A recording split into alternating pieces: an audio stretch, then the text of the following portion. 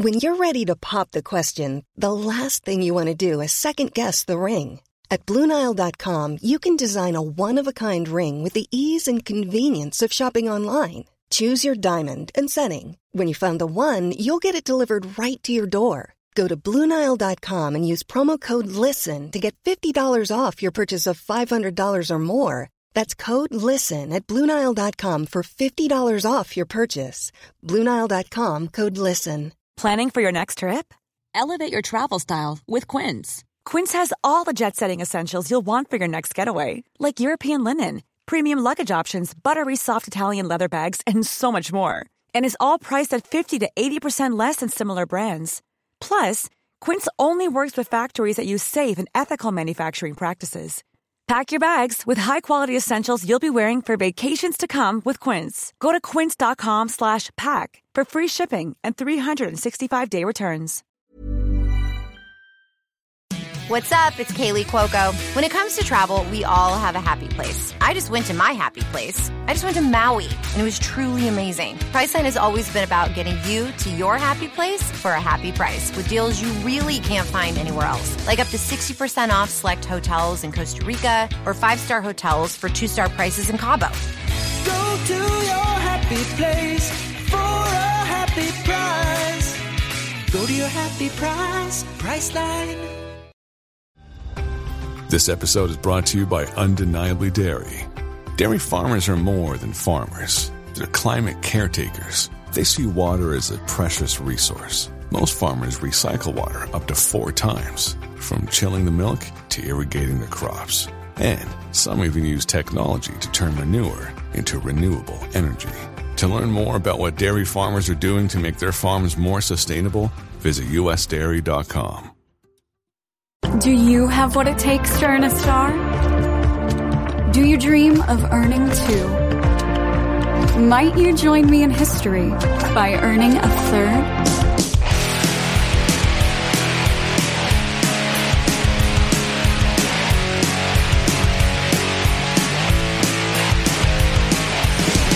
Hey everybody, welcome to Core. This is Core, episode, I don't even know, 364, and it's Thursday, May 4th, 2023. I don't like saying May the 4th be with you, so let's get it out of the way now and not bring it up again, because I don't like how it sounds. Doesn't feel right. How about go forth yourself? Okay, that's fine. That one I'm into. No, it's just something about, like, it sounds like I'm slurring. And everyone's like, no, it's supposed to be, it's Star Wars.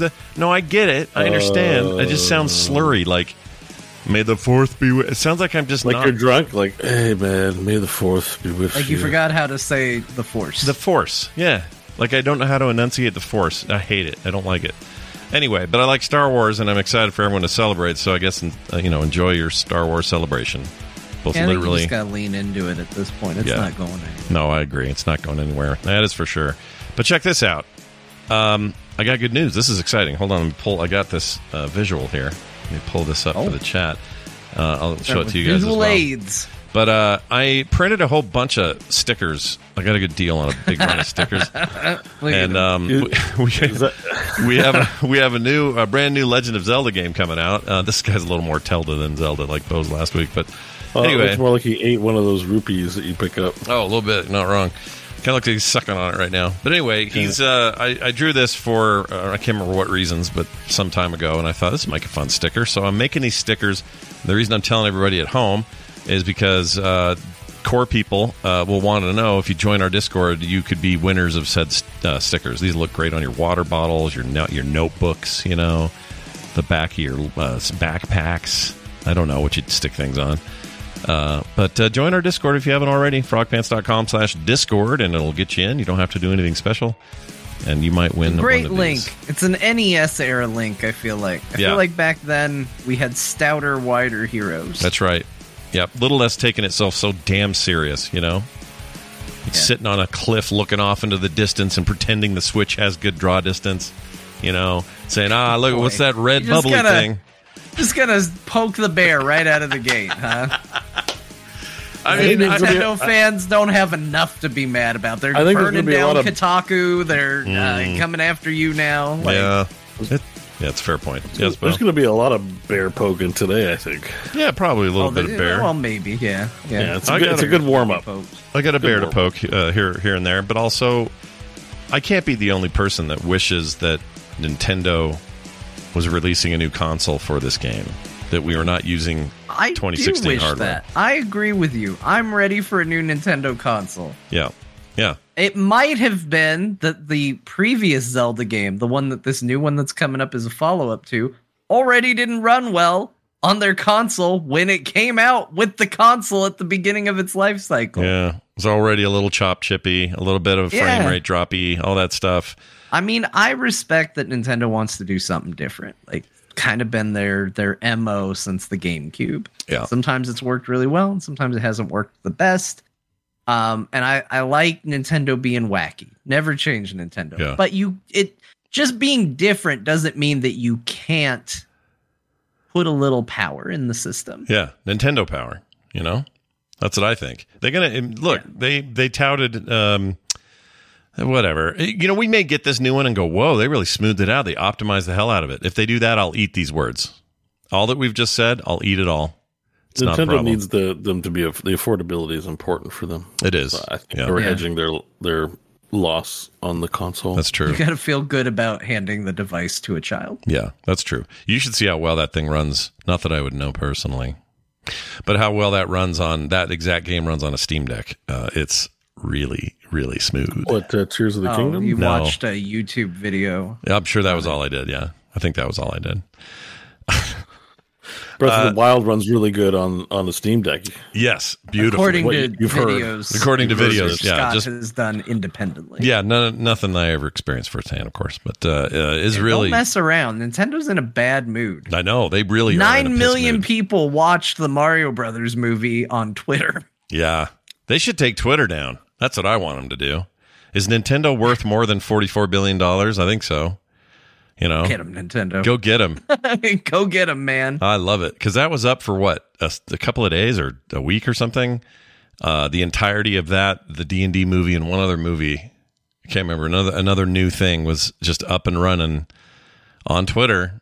It looked like shit and was compressed all the hell, but you could do it. On a similar but definitely not same note, I've seen about the first 45 minutes of the new Mario movie. Yeah. It's good. Yeah, I really liked it. You saw it on Twitter? Yeah, I don't. No, I saw it somewhere. I don't remember where. I can't remember where I was. Oh, is that one of those things? Weird, you live near a drive-in. When you live near a drive-in. It could be. Maybe it was just playing somewhere near me. I can't remember. Maybe I just wandered out. But I've seen about the first 45 minutes of that movie. And it was real good. Everyone I've talked to has really enjoyed their time with it. So I'm actually excited to finally get it when it comes, in a legitimate streaming form. I'll buy it. And I have a 2-year-old, so I'm going to have seen that movie 700 times very quickly. At this point, I don't think it's something anyone talks about, but I just assume everything's watchable on Discord, right? Yeah, you can do that. You can probably if you try. I've been exploring community channels and stuff. There's a lot of. Oh yeah. There are people like today. I when I edit the morning stream, I don't know why I said it that way. The morning stream. It's just called the morning stream. Morning stream. When I edit it, I do listening to a new podcast. Not to be confused with Satterblast. Right? No, don't get that. Yeah, don't get that confused. The Saturday afternoon show that doesn't exist. No, but it can when Bo is in charge. But anyway, when I'm editing that show, I go off into Discord, and a bunch of people follow me in there after the live stream, and they watch whatever I'm watching while I edit. So I turn on, like right now, we're watching Gilligan's Island, which is just abjectly terrible.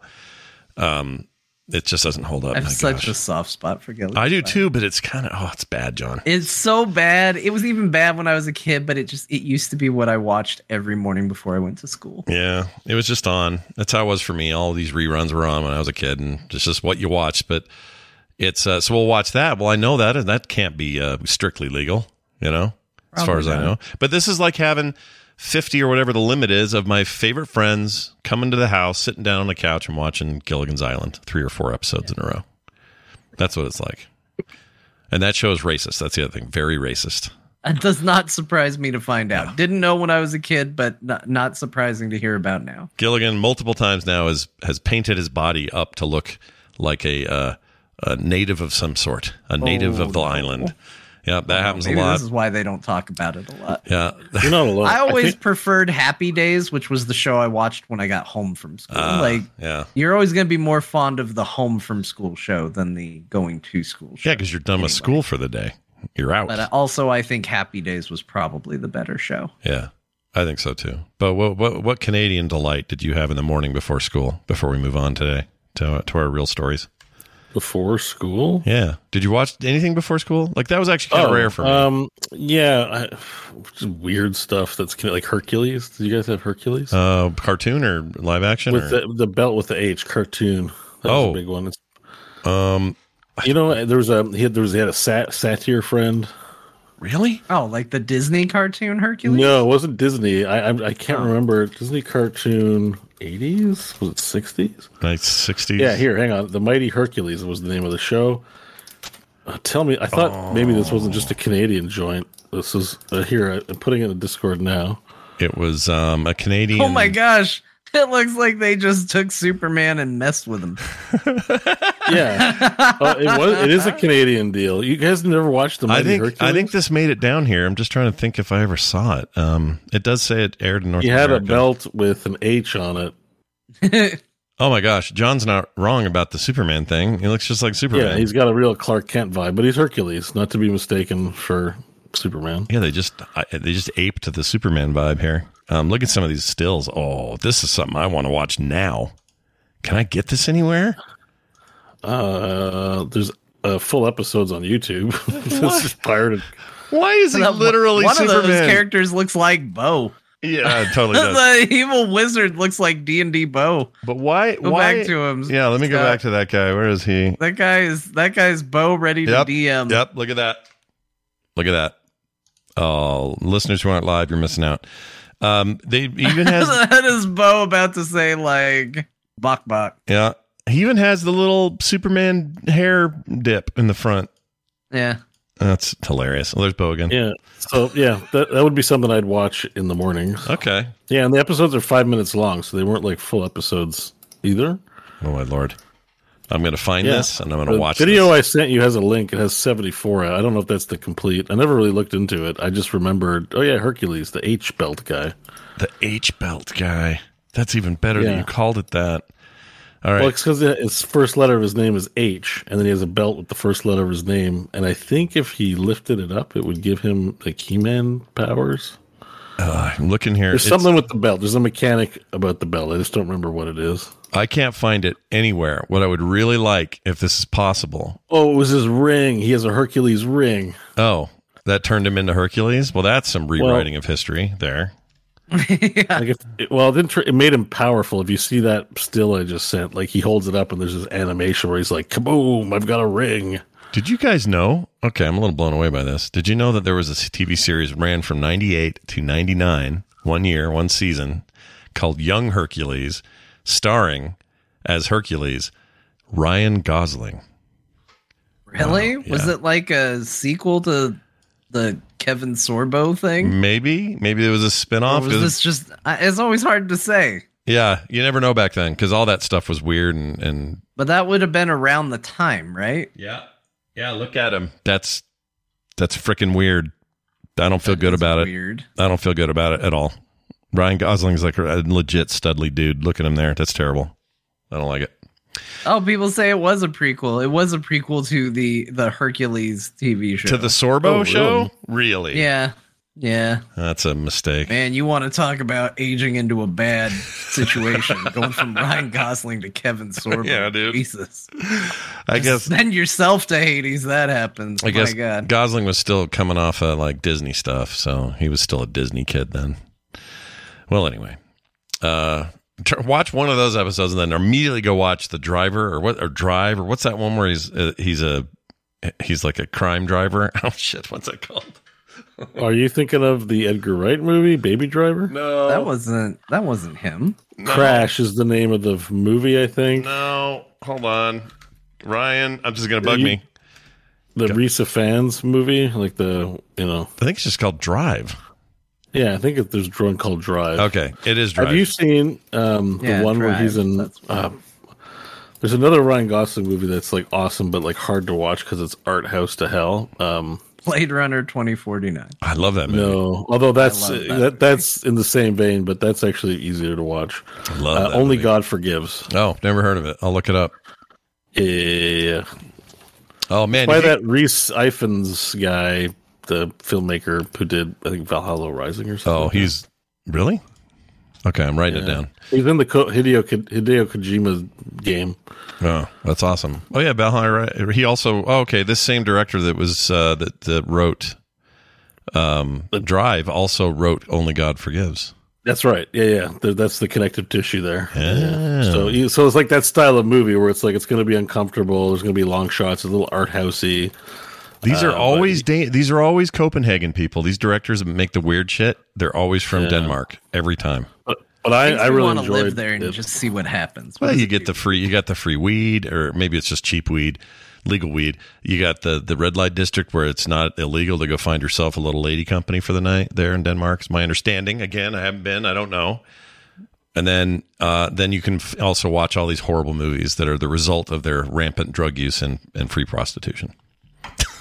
Well, also, I know you don't like The Nice Guys, Scott, but that movie is an awesome right. I need to go back. That will make me laugh just thinking about it. I'm going to go back, okay? I'm going to go back and watch that again and give it another shot. I think I may have just been in a shit mood when I saw it in theaters, and it just didn't land on me right. I was surprised how much I liked it because I heard you not like it, and I watched it. Yeah. Like him...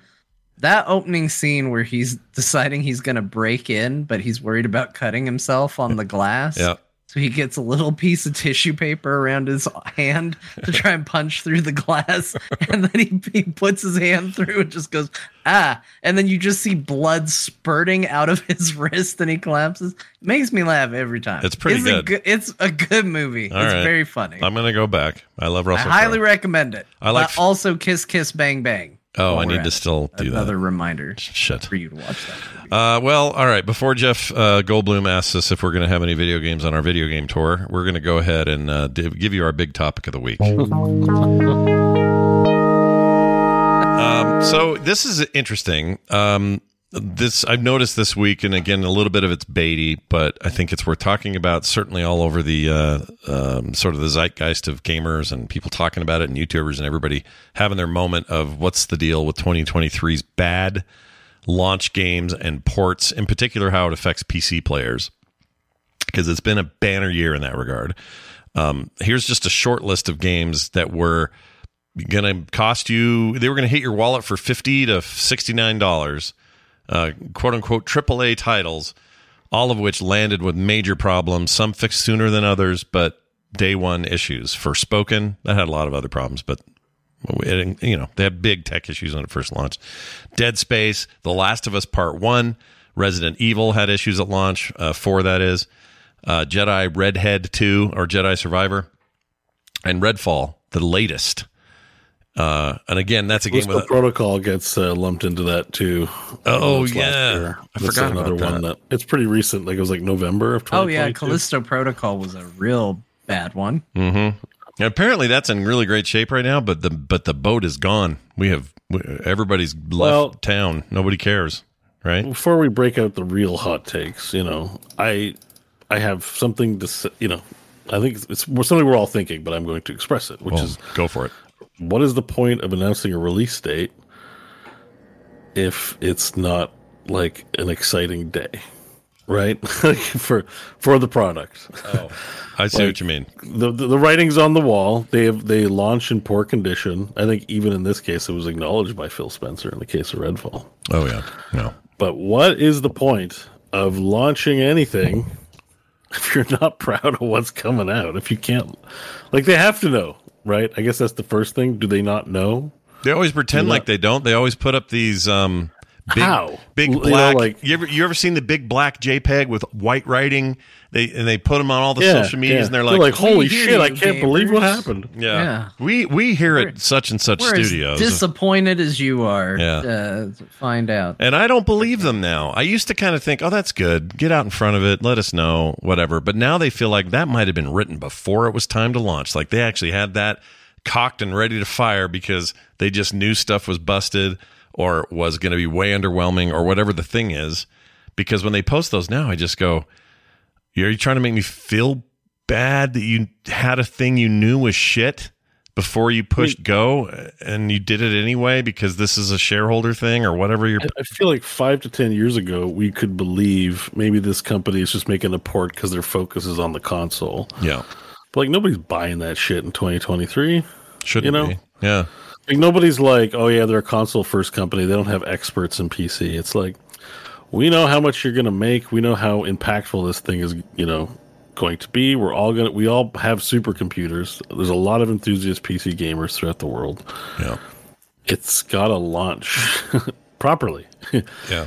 You have to know. You can't make those excuses. And just like the machines are more like one-to-one with PC specifications anyway, so it gets a little ridiculous. Yeah, there's the some of the excuses, not excuses, whatever. Some of the reasons they gave, like in Jedi Redhead's case, they said, one of the problems that they face is there's so much higher end hardware out there now, and my take on that is that's weird. Like I know you need to satisfy a range. Right? So people don't want to upgrade all the time. They want to buy $3,000 video cards. So you're trying to make your game work on a range of computers.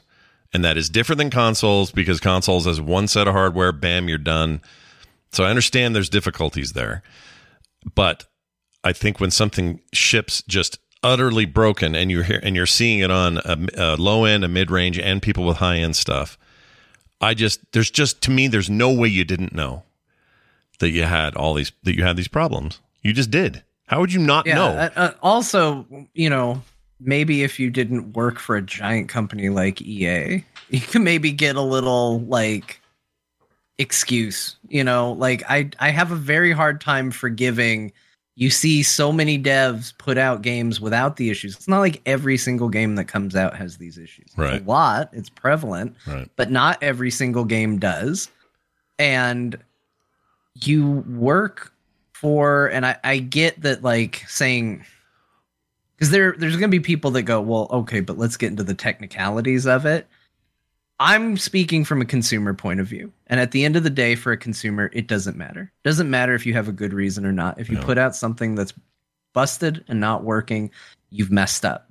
Doesn't matter if it was to appeal to shareholders. Doesn't matter if you knew about it, if you didn't know about it. Doesn't matter how much time you had to work on it or not. If you put out something broken to the consumers, you've made a mistake somewhere along the chain, and it kind of doesn't matter where on the chain it was. Yeah.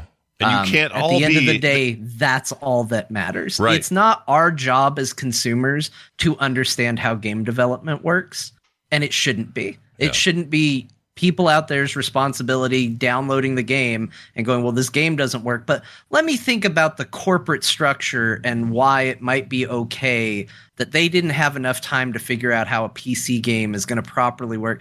It's not their job. It's not their responsibility. It's actually your job and your responsibility to get it to work. Yeah, and also... So I don't have a lot of forgiveness, even though I understand some of the technical limitations of it. At the end of the day, it stops when that game gets released. If it doesn't have a, like under development, still in progress, this is a beta attached to it. Once you say that game is out, that is you saying this is putting our best foot forward. And if it doesn't work, it's unacceptable. It doesn't matter what your excuse really is. Yeah, I agree. And some of them say that in those things, but it just feels like they're padding it out because they still made a bad decision, and in some cases did it on purpose, meaning they knew it wasn't done, but pushed it anyway. And now they're just going, "Oh, we're with you. We feel you. We know your pain." And not everybody, by the way, No Man's Sky is a outlier. Like, you're not going to all get to do at No Man's Sky with these things. And the reason No Man's Sky can do it and kind of earn everybody's love and trust back is because they are a small, indie-focused company who can do that. And they're in control of their destiny. Right. At the end, same way Valve can kind of do that. Right. So I don't see a future where, I'm trying to think of one of these that I would say is the worst. Let's say Last of Us Part 1 is probably the biggest mess technically, or was. I don't know how it's now.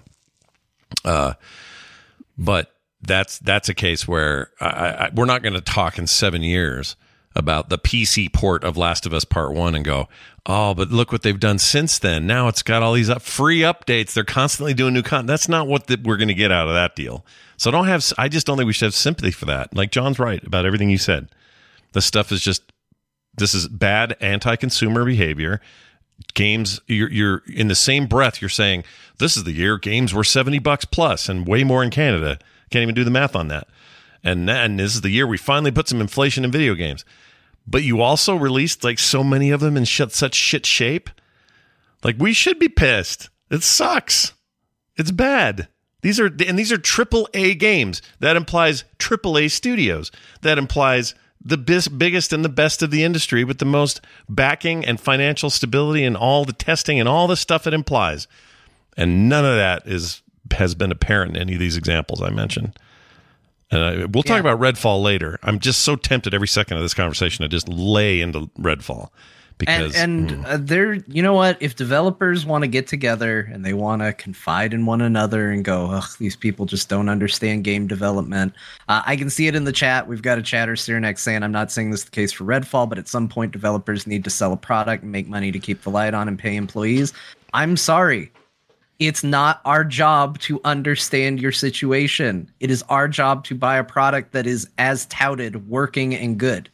Now, if you're going to say, hey, guys, we're putting out a busted-ass piece of junk because we got to put the lights and keep the lights on, at least you're honest. I'd rather do that, yeah. Go for it. But at the end of the day, it's about the consumers. That's who we are. That's who your customers are. And if you put out crap, nobody deserves death threats, because I also know, this side can certainly take it too far. Oh, for sure. But nobody should be threatened. Their lives should never be threatened for somebody just trying to do a job, good or bad. Yeah. But it's your job to put out a product that works. And I'm sure that there's a million reasons why it happened. Some of it probably not even in the developers, themselves.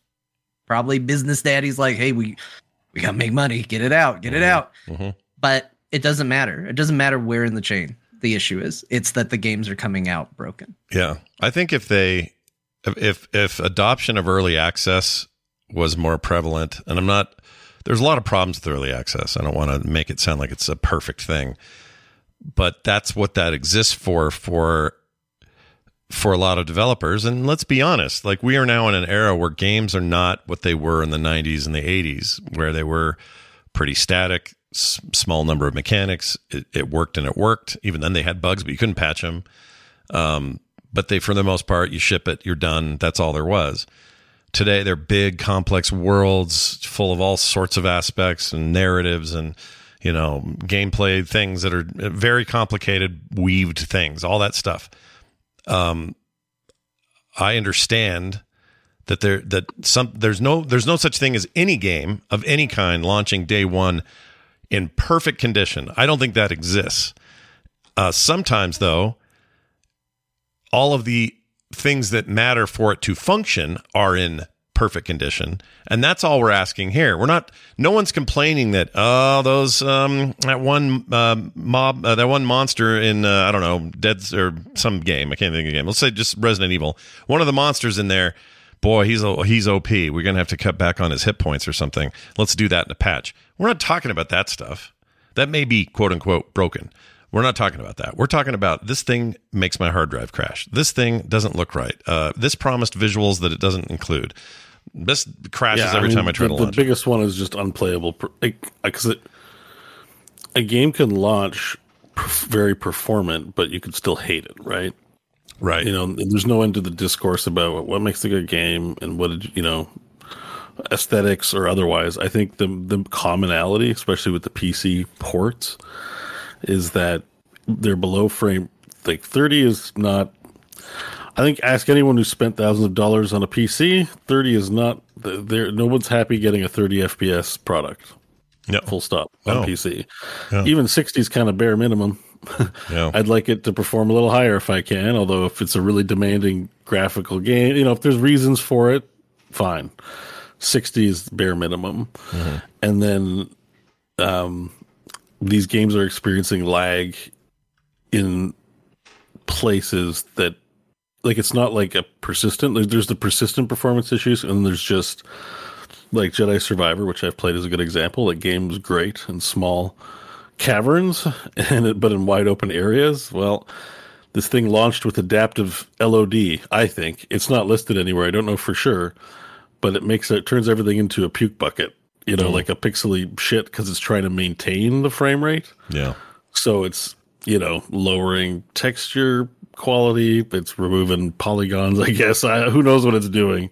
Looks like shit. Well, you're talking about the DLLS stuff or whatever. No. I guess it's the AMD one that has like fidelity effects or something. Fidelity effects. So I have to pick between balanced quality. I'm like, just turn it off. Yeah. Like why there isn't even a option to turn it off. In most games, I always turn off adaptive LOD. I'll set my own level of detail. Thank you. Like I don't like that functionality on any game. Yeah. I wish game makers would stop doing it. And Jedi Survivor has it forced on, which it's forced on in a lot of Xbox games. You always can pick quality or performance. Right. In my experience on Xbox. Yeah. Because those hardware specifications are locked. So you're basically asking the user, do you want the game to look shittier but run at 60, or do you want it to look better and run at 30? Yeah. Which seems crazy to me. It's not like they have bad graphics cards in these boxes. No, they're fine. It's part of it is just, I don't know, they want to look like the best thing ever, and to do that they want to ding you on frame rate. I don't like it either. I don't like the trend of it in general. Just feels like we should be past all that. But even if it's an issue of, at least in those cases, like, well, okay, it runs at 60 or it runs at 30, and I'm pretty happy either way. Yeah. Whatever I choose, I would rather have, and you accept that that's a limitation somewhere in the chain. Is it the hardware? I don't know, but there's your limitation on the PC or with these games that I've mentioned. It's all over the place. Like I had a boss type vampire I had to fight in Redfall. It's about the time I quit playing. That looked really menacing. I really like how those vampires look. We've talked about it before. They got those weird long arms, and they're kind of like... You play on PC or Xbox? PC. I have a PC code. Yeah. And got into the fight with the thing, and then at one point, he was like doing his... And then he froze, just went... And then I could run around him and like shoot at him and hack at him and just slowly kill him. He never fought back. It's that kind of stuff. And I was not the only one. There's like hundreds of videos showing this thing happen with these vampires. And it just feels like not just it doesn't even feel beta. It feels alpha to me. This game is the most alpha ass game I've played in a long time. Let's save the Redfall talk. We're going to get into it for sure, but I know. You know what? The only other thing I'll say, the overarching thread is how can the industry, because it's not just one company. We're not just going to lay at the feet of one company. Several companies can look at products like this and ask us for money for unfinished business. Yeah. There should be recourse for this. Like, I think there's a lot of good. I think if you label something as Kickstarter or early access, or this is in beta, you're paying for access now. Even Star Citizen gets away with it. That's on you, the consumer, and you've been warned up front that you may not even like this game once it's finished. The Kickstarter's done or the early access is done, but you like what you see now and you're supporting it now. Yeah. The AAA market, it's classic. It's more of a classic product. We made a thing. Like you said, Scott, we're not expecting perfection right out the gate, but damn, the thing should be quality tested. And because we've seen companies who get things right, we don't give them enough credit. Like as bad as Blizzard servers can be, for example, on launch, and there's definitely bugs, those games usually launch in pretty good states. Yeah. And people have tried beta and all that kind of stuff, but it's possible to, like, quality-wise, things are launched well and things are supported thereafter. And I think this is where we get labeled a lot as angry nerds when we get mad about, Blizzard making a mobile game, for example. That's just one example. It's because we know that for PC to have superior quality products, it takes some devotion. And when you start working on other lines of business, you're splitting that devotion. Like, the evidence shows that as we try to satisfy more lines of business, like Xbox, PlayStation, mobile, our quality can suffer. I mean, the evidence just seems to bear out. A multidisciplined game studio is going to favor the quality, the console, they're going to favor the quality of the console releases versus the PC one. In the case of CD Projekt Red, it was some of the console releases that actually were shit, and in my opinion, they should have never released them for PS4 or the Xbox One. That was a boneheaded, greedy move on their part, to be honest. I agree. That was real bad. But the companies seem to, definitely have a foot they favor when it comes to their disciplines. It almost makes Square Enix look like the smart ones in the room on this, because they do the year-long exclusives.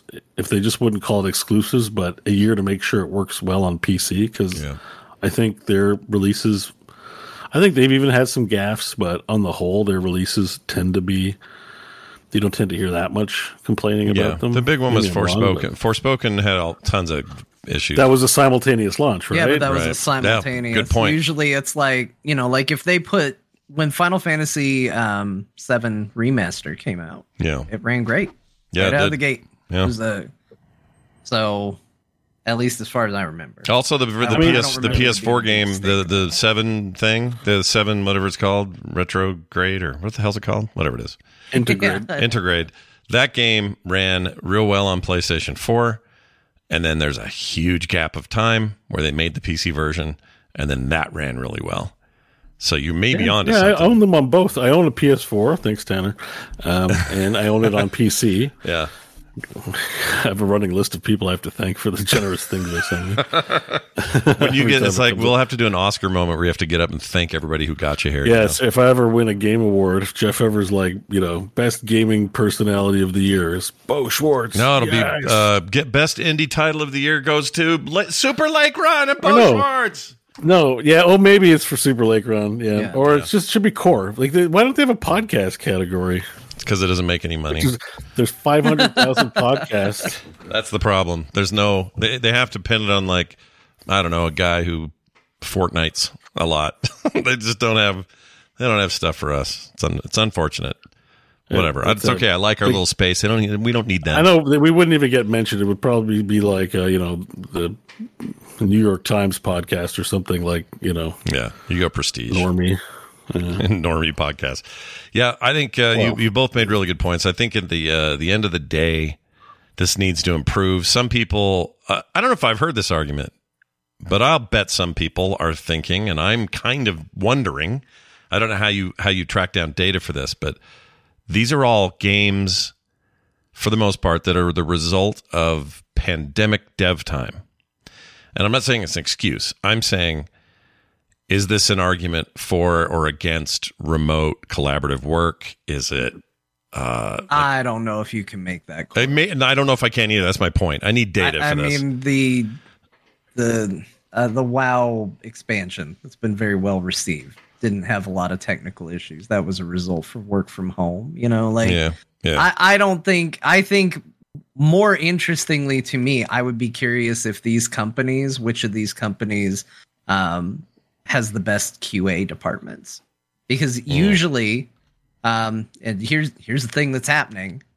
Here's how the pandemic, I think, did impact this. I don't think this is tinfoil hat, but I'm sure there will be people that accuse me of it. The pandemic saw huge growth for video games, right? Like explosive growth in all video game fields. Everybody's making way more money. Pandemic ends.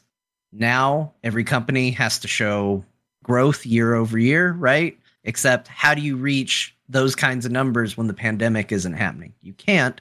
So now it's time to make cuts. And that's what we've been seeing. We've been seeing a lot of companies shutter studios. We've seen a lot of people lay off employees, cancel projects, all of that. And unfortunately, one of the first groups to go when you're firing people is QA. And I would be curious to see how many of these companies let go of a significant chunk of their QA departments. Interesting. You know what? I hadn't thought of that. Entirely possible, right? There's a lot of merit to John's statement. It's true. But there's also one aspect of QA that you're forgetting that I'd like to share. Share it with us. You know, who's the Rogaine guy? The Rogaine guy? I don't remember his name. I'm not just a business owner. I'm a client. That line. Oh, I don't remember his name, but I remember the guy. I remember. I don't remember the guy's name, but that guy always stuck. For Men. Hair Club for Men. It's not Rogaine. It's Hair Club for Men. That it always sticks with you because it's like that's the ultimate sales line, which is like, oh yeah, I play the game too, right? Like Mike Ybarra posting World of Warcraft screenshots, Phil Spencer denying staying up too late playing video games, saying he's normal. We all relate to lying in a professional workspace about our gaming. But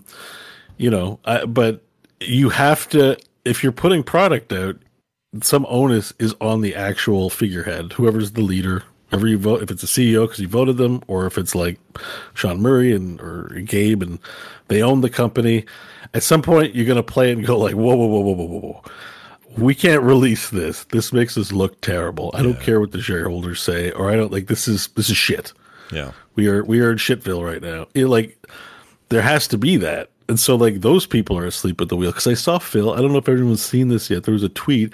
He was on an Xbox show saying like, yeah, I feel terrible. Yeah. I'm like, did you not anticipate that 3 months ago when you're like, we're dropping this sick Redfall trailer, but boy, oh boy, they're going to be freaking mad in 3 months. I'm going to be doing this in 3 months. Like, he'd have to have been preparing this. Like, this I assume so, like but strategy. It's possible he didn't. See, here's the weird thing about that. I worry that the corporate types are just being told what they're being told. Like Arcane's reporting in and saying, yeah, the build's looking good. We're feeling good. We've delayed twice, but now we're on track. And Phil's like, well, I don't have time to play Redfall, so I'm just going to take your word for it. Like, I don't know how much he's actually playing. He can't, like...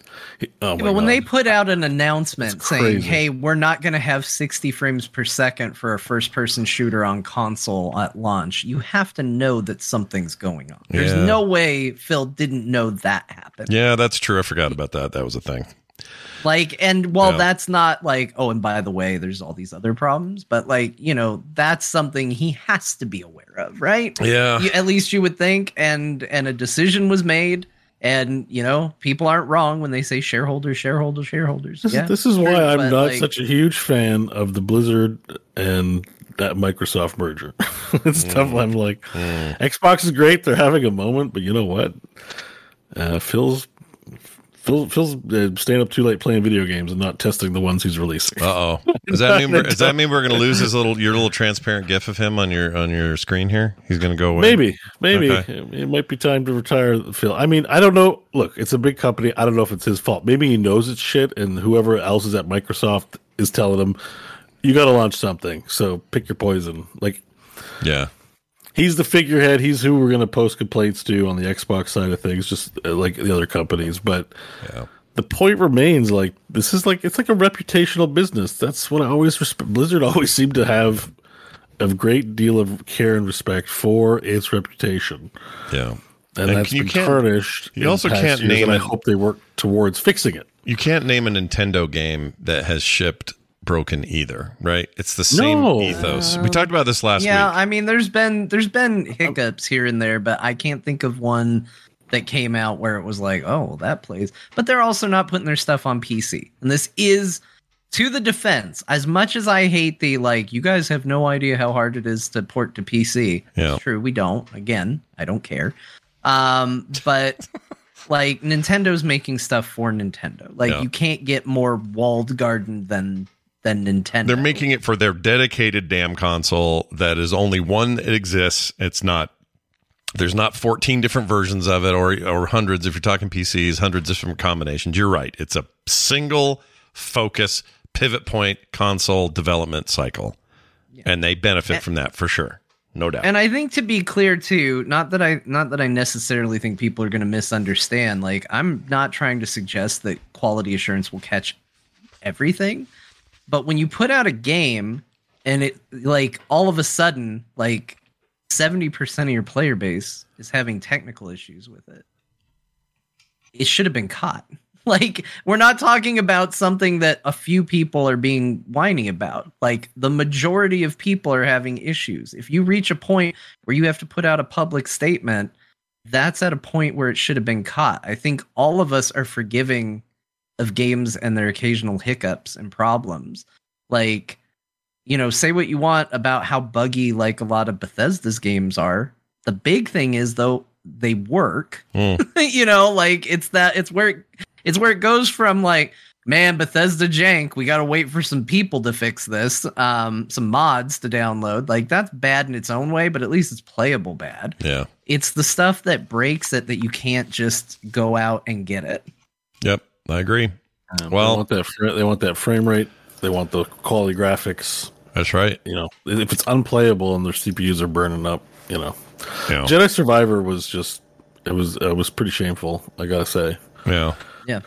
I really like that game so far. I'm not as far as you, but I am annoyed when The game is good. Yeah, the game is great. I'll talk about it later. I played it a ton. Yeah. I have lots of great things to say about it, but I was like, there was points where it just looked like barf, and I'm like, man, my computer's not that bad. Yeah, you know, like, that was frustrating because barf. same, like both of us have really good rigs to run this stuff, and it should look at least on par with a 60 frame per second, you know, smooth running PS5 version of the game or a Series X version of the game. I mean, I can run like Cyberpunk 2077 at pretty high, and like one below Psycho or something. Yeah. Yeah. Like even higher than recommended, it still comes out at positive 60. You know, I'm still in the hundreds on frames. So I'm like, what's Jedi Survivor doing? Yeah. Like that Cyberpunk isn't. You know what I mean? Yeah. I would really like to, and when I would like somebody to come out and just to honestly talk about the development cycle and why suddenly all of these are like this. It's impossible for me to remove the pandemic from my head until someone at least addresses it and says, well, how come all these different developers, different publishers, they're all having this exact problem all at once? Why? Something's up, and I don't know what it is. I don't think it's as simple as, well, they all just fell asleep. And two of them maybe, but this is like too much. It's too much coincidence. And It's the ports. Their priorities hitting targets for the consoles, and even then, I think the consoles there's complaints on some of the releases too. I'll wear the hat now, John. I'll put on my hat here. There you go. Okay, well, let's move on. That was a lot of fun that we talked about there. How are you feeling? Yeah. Happy, everybody? Feeling Games stoked. are broken. Yeah, games are busted. At least one of those or two or three of those are actually good games underneath all the brokenness. We'll get to what Redfall is later. That's the unfortunate part, right? Is when it is a good game underneath it. Because, yes, we talked a lot about Redfall, but, it working is not going to save that game. Yeah. Like, it running well doesn't solve Redfall's issues. Jedi Survivor, yeah, it sounds like that will fix its issues, fix its problems. Yeah. So I don't know, man, but I especially as a PC, first kind of gamer, they need to figure it out. Yep. Get your poop in order, you guys. All right, let's do this. We got a patron message to read. This is a question that we got. And it's from somebody named Hode. Boy, that's just a... Hold the phone. Yep, that's Hode a the great phone. name. It's one... Hold the door. Hold door. It's one C away from Chode. I worry about that a little bit. Anyway, it says, what game do you still want to finish that you never did? Boy, that's a loaded question. Witcher so 3. many of these. Yeah. There's a lot. Witcher 3 clearly for me. Oh, Witcher 3 is a good one, Bo. That's a great answer. I downloaded it this week and then I uninstalled it. I was like, I'm going to get back to this because War Tales sounds like Witcher. And then I'm like, I don't have time for this right now. And I'm like, God damn, when am I going to play this? It's been like 5 years. I was like, I need to play it. Finish it. For me, I think it's Odyssey. Recent ones, because I got a whole list, but Odyssey, Assassin's Creed Odyssey is a game I wish I would have finished. And those are hard to finish. And what's weird is I had this whole mode of like, I'm going to beat Origins, Odyssey, and Valhalla. I did Origins, beat it. And then I went, all right, let's go Odyssey. And then I got distracted. And there's no way I'm ever going to go back to Valhalla and beat it. So I really do want to just go back, get Cassandra, dust off Cassandra. Valhalla was really cool, though. I feel bad about Valhalla, too. Sometimes I'm like, man, I should just make time and play that. The game's great. All of them are good. Man, there's just part of the problem is there's so many games, right? But yeah, for whatever reason, that one sticks out in my head. John, do you have one that's like, oh, I gotta go back, finish that shit? Yeah, I've got at least two I can think of. Disco Elysium is a big one. I really want to get through Disco Elysium, and it's one of those games I get really into it for a couple days, and then I take a couple days off, and then I just I have a hard time getting back into it. Is the It's issue. hard to make yourself. That game though is hard to. I had to make myself play. Yeah. And then after 30 minutes, I was like, I'm glad I did this. It's like exercise. Like I don't want to do it. And then after you exercise, you're like, man, this is a great idea. I feel so good right now. Yeah. It's not fun in the traditional ways, and it's not engaging in the traditional ways. Like it really is like a book in video game form, and you feel like you have to set a very specific kind of time aside for it. So I just haven't ever gotten to it. And Nier Automata is another one that I have always wanted to get through. And every time I'm like, this is going to be it. This is going to be the time I get through it. And I feel like I get to the same spot every single time. And then something else comes out and something else happens. And that's it. Same. That's another one for me. I like that game a lot. And I just get to this one place. I've started it twice. I think I would probably feel okay about continuing at this point and not starting over. But I don't know. I just never get back to that one. That game that's a really good answer too. There's a ton of stuff. Forbidden West. Michael in the chat room. Forbidden West is a good one. Sunstroke. Sorry, Bo. Go ahead. No, I just want to talk to Michael in the chat room because he's like, great job selling Disco Elysium. It's like exercise. I play because I want to avoid exercise. Oh, I see. That's one of those things, exercise, it feels good after. It's one of those interesting things where like your attitude about games is like, I want it to be something fun, but what happens when a game is like something different, you know? That's what's interesting about it. I think it's pretty unique that way. I did start Disco Control Elysium. is another one. Yeah. I want to beat Control. It's like a super cool game, very interesting world. And it's another one that always gets interrupted, co-opted in the middle. Yeah. Scott, you got any? I don't think Scott said any. Well, I've agreed with You've agreed with a lot. Well, no, I said Assassin's Creed Odyssey. I'd like to beat that. Oh, yeah. But other than that, like maybe if I go back, like let me think of something older. I never beat. Oh, I know what I didn't beat. So I've beat Metroid. We'll go back to the 16-bit era. I beat all the Metroids except for Super Metroid, the one that should be the one I hang my hat on, right? That's the one everyone should have beaten. And if you didn't play Fusion, fine. If you didn't play the others, fine. But I've beat Fusion and all the other handheld ones, all the other. Wait a minute, what about the new one, the Switch one? I don't have it. Still don't have it. Oh, yeah. All the ones you have. All the ones I've owned. Okay. Yes. Gotcha. But Super Metroid sometimes it tempts me because I pay for the stupid Nintendo online thing every week or every month. It's only $4, but I go in there and I see it in the thing and I go, I should fire that up and play it again, and I just don't. I don't know what my deal is. I should do that. I should finish XCOM 2. I played that so many hours, but still didn't finish it just because I was running missions. Well, I guess I didn't finish that either. And the only Fallout I ever finished was Vegas, New Vegas. I never finished. But you don't have a desire. It's like, which ones do you have a desire, I think, is the question, too. Like, some of them I'm like, yeah, I didn't finish it, and that's fine. I'm done with it. Yeah. But XCOM 2, I've thought a lot about. Witcher 3, I've thought about finishing, because it seems worth it to finish. Yeah. And I had another one. I think you both might be in the same boat, but it just escaped me now. How about a game I wish I hadn't finished that I could still go play and get more out of it? That's a good question, because that answer that's the nice question. Yeah, that's the 2015. That's 2015's Mad Max. That game rocks. Let's just get a little more. But I 100%. Oh, I know another game I want to finish real badly. Yeah, what do you got? I really want to finish Final Fantasy X, so I can stop feeling like I'm on the hook for Final Fantasy X, and I can move on to a different Final Fantasy. It kind of you kind of got hung up, because you were going through all the Final Fantasies, and that momentum really died. Stopped on 10. Oh my god, it was a momentum killer. Like, I'm not saying it's a bad Final Fantasy. Boy, do people love 10, and they will get the pitchforks out. It's kind of a shit. It is Final an Fantasy. absolute momentum killer for me. Like it. It was. I think it was amazing. I think it was amazing at the time. That probably doesn't hold up as well as the other ones, in my opinion. Yeah. Of recent things, though, probably the biggest is, who's the ninja guy or the samurai guy on PlayStation?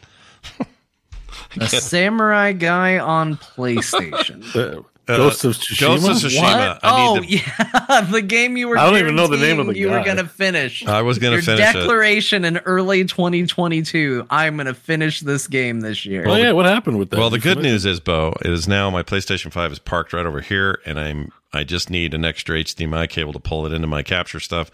Because I find that I'm more motivated to finish a game when I stream them because I don't know why. Don't know why. I just do. And so I'm going to do that with that thing. It's all right here now. I don't have to go take time to put my butt on the couch. I can just stream it. So I think I'm going to do that because I'm not that far. I think I'm close. It's not 100% or anything, but I'm close to story completion. I like feeling that way about games too. Like sometimes I feel bad. Like somehow there's an impurity to it. Like I like this game, but I'm streaming it, so I'm motivated by vanity and finances. So do I really like this game? Like if I really like this game, I would play it without streaming it. But in the past while, I'm like, just do what's fun. It's fun to have an audience. It's fun to share experiences. Even if it's just a handful of people. Perfectly valid. Yeah, even if it's just a handful of people with, little quips here and there. It's nice. It could be 2 people or 5 people. I'm like, some games I'm like, oh, I need to play this alone. I'm in a vegetative state. I got, sleep in my eyes and I just feel like crap. I'm playing alone. But some games I'm like, no, this deserves to be shared. I agree. I agree. Yeah. So watch for that coming up. I think I will fire that. I'm still trying to think of just one more. I really want. Oh, crap. I had one more and it was a good one. Actually, I would have said in a different, like a year ago, if you had said, hey, Scott, what's one you wish you would have finished? I might have said Resident Evil 4 because I never beat the original. But I'm gonna finish this one. Because John and I are playing it, and we're more than halfway there. So, watch Tuesdays. John, did you tell him that you have to finish it 5 more times before it's fully complete? No, the good news is not with this one, but maybe he should finish Resident Evil 2 because he is at 50% on that one. No, I think 2. I beat 2. My memory of 2 is I beat it. That's what I remember. Yeah. The first thing that goes, though, Scott. Is your memory? Yeah, that's what I've heard. That's what I've heard. This is a sign of something, anyway. All right. Well, thank you for that question, Hode. Also, your name is rad, and you should never change it. Let's get to what we played. Boy, howdy. Let's talk about Redfall. It's a little joint play that we did, at least John and I did, and I even got a code from the developer out of nowhere. I didn't know it was coming. It just showed up. I was going to play it on Game Pass, but I was like, oh, I'll play it on Steam. Why not? So I fired it up there. John played it on Game Pass. This is normally the part of the show where I make the joke. It's one of my favorite recurring jokes on the show. Yeah. Hey, do they know that there are 2 other people on this show? But in this case, in this particular case, you know what? It's fine that they didn't send any other codes to anybody else. Yeah, maybe they did. Maybe we saved you. Maybe we did you a service. Here's my opener on Redfall. I enjoyed Anthem more than Redfall. That should tell you how I feel about Redfall. And it's so sad to say it. Also, same. I love Arcane Studios. Every game they've ever made oozed quality to me, including their most recent. You love them so much, you remember the names of all their games. Yeah. Well, Deathloop, I always remember that. I always remember Prey, but I always forget. Hold on, don't say it. You are already just on the wrong letter of the alphabet. Nope. Underappreciated. Nope. What is it? Shit. Dishonored. Gosh dang it. Why is that game? We told you earlier today, too. It's hilarious. I have a blind spot for that name. I don't know why. I just forget it immediately. But anyway, Dishonored 1 and 2 are amazing games. 2 in particular. It's so good. They have always just like, the quality just kind of oozes out of that company. They're renowned for a reason.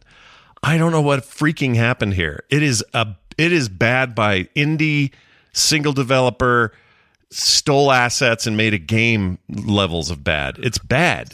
It is a bad video game.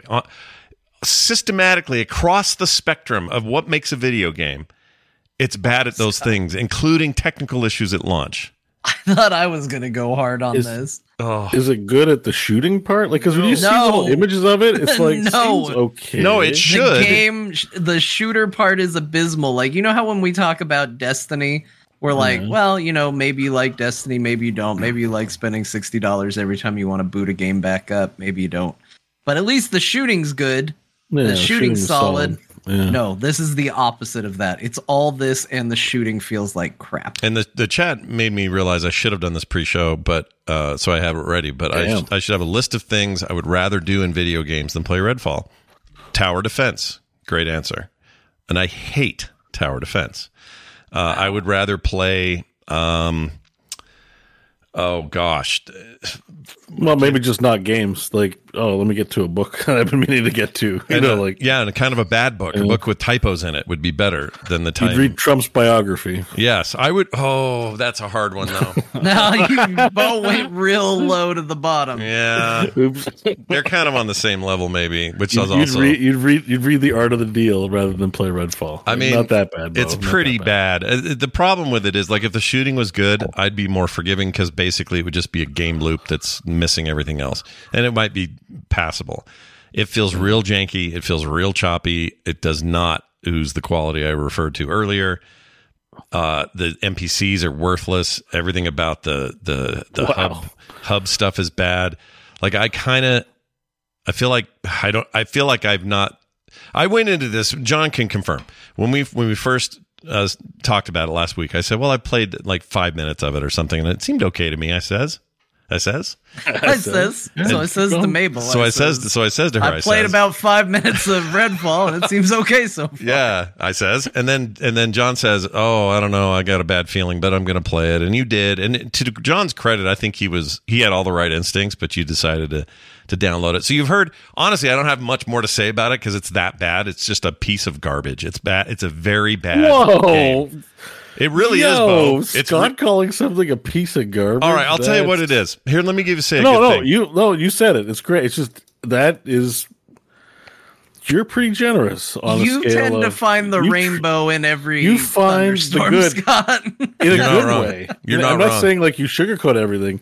You find the merit in things that don't, that on a surface glance, me and John would, dismiss at a hand. Yeah, I think and there's right value. a lot of the time. Yeah, and I think there's value in certain aspects of bad games, but in this particular case, the only good thing I'll say about it is I do think there's a cool idea here. I think this take on vampires is a cool idea, and they fail miserably at executing on that idea from a studio that should have nailed it because they're good at this shit. They just. I don't know what happened. I want to know what happened. Feel sloppy? Is everything about it sloppy from game mechanics? Sloppy. It feels like a concept you'd show in a boardroom to get everyone on board with signing off on making the game. Like, so the way I described it, and I'm gonna stand by this, and this is my experience with the game, is that back in the day when you would buy like a PC gamer or something like that, it would come with a CD. And on that CD would be demos and things to try. And one of the cool things that existed then was that, people would put like Half-Life mods on there. Like if it was a real cool, popular Half-Life mod, they'd get permission to put the mod on the disc. And you'd get the disc out and you'd install it. And all of a sudden you'd have this, cool Half-Life mod that you could play. This feels like I'm playing a Half-Life mod off the free PC Gamer CD when I play this. Yeah, Keep in mind, this is a $70 AAA video game. Yeah. And when I loaded it up, I was greeted to the most tepid of still image cutscenes to explain the world. Like it's not even like Hearthstone still image animations have more motion than this cutscene. What about what did you compare it to Everspace 2? Because that's very. Everspace 2 was more compelling than what was in here. Yeah. This was not. It by was far. not even interesting. By far. Everspace 2 was like serviceable. You're like, I forgive you because your game is. No, so you're fun. absolutely and not right. Only that, like, absolutely right. There's barely any animation. It's just like fuzzy transition from one image to another. There's no like built-in animation to it. And then later in the game, they do it again, but they don't even do the art with it. They just take the character models and like 3D Studio Max pose them and do transitions of character models standing there. They don't animate a single cutscene in this game. Yeah. It's just still images and a fade transition between them. Which, again, I could forgive if two factors were at play. If this was $39 and the shooting was good.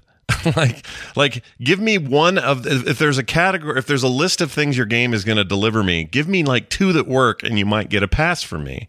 But all of it's just really bad. Like I feel like Super Lake Run looks has more potential. I mean that, and I'm not saying that just because it's you doing it. I really feel that way. That's how low. I'm like, well, I don't want to say that because I really. That's how low my bar is. Your piece of shit game is even better than this game. That's not what I meant. That's not what I meant. But yeah, janky ass. You know what I'd rather do? I'd rather play and spend $100 of my hard-earned money playing Diablo Immortal than playing this game. I would rather. Okay. Well, you'd be spending more, but okay. Yeah, that's true. But I'd rather play the jankiest mobile game you can think of. Stuff I normally don't like at all. I would rather do that. I would rather sit and watch the most insipid relationship-based anime with bad voiceover than play this game. Like, all the things I hate, this is worse than those things. It's really bad, you guys. Yeah. And so I already see chat saying it. So let me explain. I thought you guys really liked Everspace 2. We do. Oh, we love it. Like, it is okay to do still image cutscenes. But one, Everspace 2 isn't a $70 AAA game. No. That's being put out by like it was still on the pricey under side Microsoft. though. It is, Canadian, but you know what? Like, it's 39 But here. you know what? At a certain point, you can overlook certain things if the gameplay around it is good. Yeah. But to me, you know, you think about good first-person shooters, good video games in general, and there's a lot of ways you can go with an opening. Like, you can go big and bombastic and like explosive, right? Like, hit the ground running with a crazy action scene, over the top, and go with it. You could also go like the Half-Life route, and you can do like world building and like, you know, there's nothing exciting about riding the tram into Black Mesa, but it builds that world so good that like by the time shit hits the fan, you're like, oh, I'm so invested in this world. Like, it's really a slow burn, but it's rewarding. Or you have a game like GoldenEye where it's like, it's not big and bombastic, it's not world building, it's just solid gameplay, and you're just in it and you're just going, and like, look how good it all comes together. Right. It's also this game doesn't do any of that. Right. This game gives you an opening mission that is essentially like if you were doing rep grinds in a first-person shooter 15 hours into a game, this is what I would expect to be doing for their opening mission. You basically leave a boat, look at some shitty water, shoot a couple guys in the head, and go up a hill and then clear a firehouse. And the game doesn't run that great, which we have talked about. And looking at it, I'm like, why doesn't this game run great? This game looks worse than Fortnite. Like, it doesn't look like it's doing anything impressive. And it is shocking how like middling the whole thing is. The shooting isn't good. The environment doesn't look as interesting as it could. The art design on the vampires is good, but then you see them up close and you're like, this looks like a mod. This looks like a mod to some other game. And I'm sure there's an interesting story buried in there. I'm sure they think there is, because within the first 20 minutes of gameplay, there were 7 documents for me to read to find out about world building. Yeah, where you can just click and read a little novel about the world.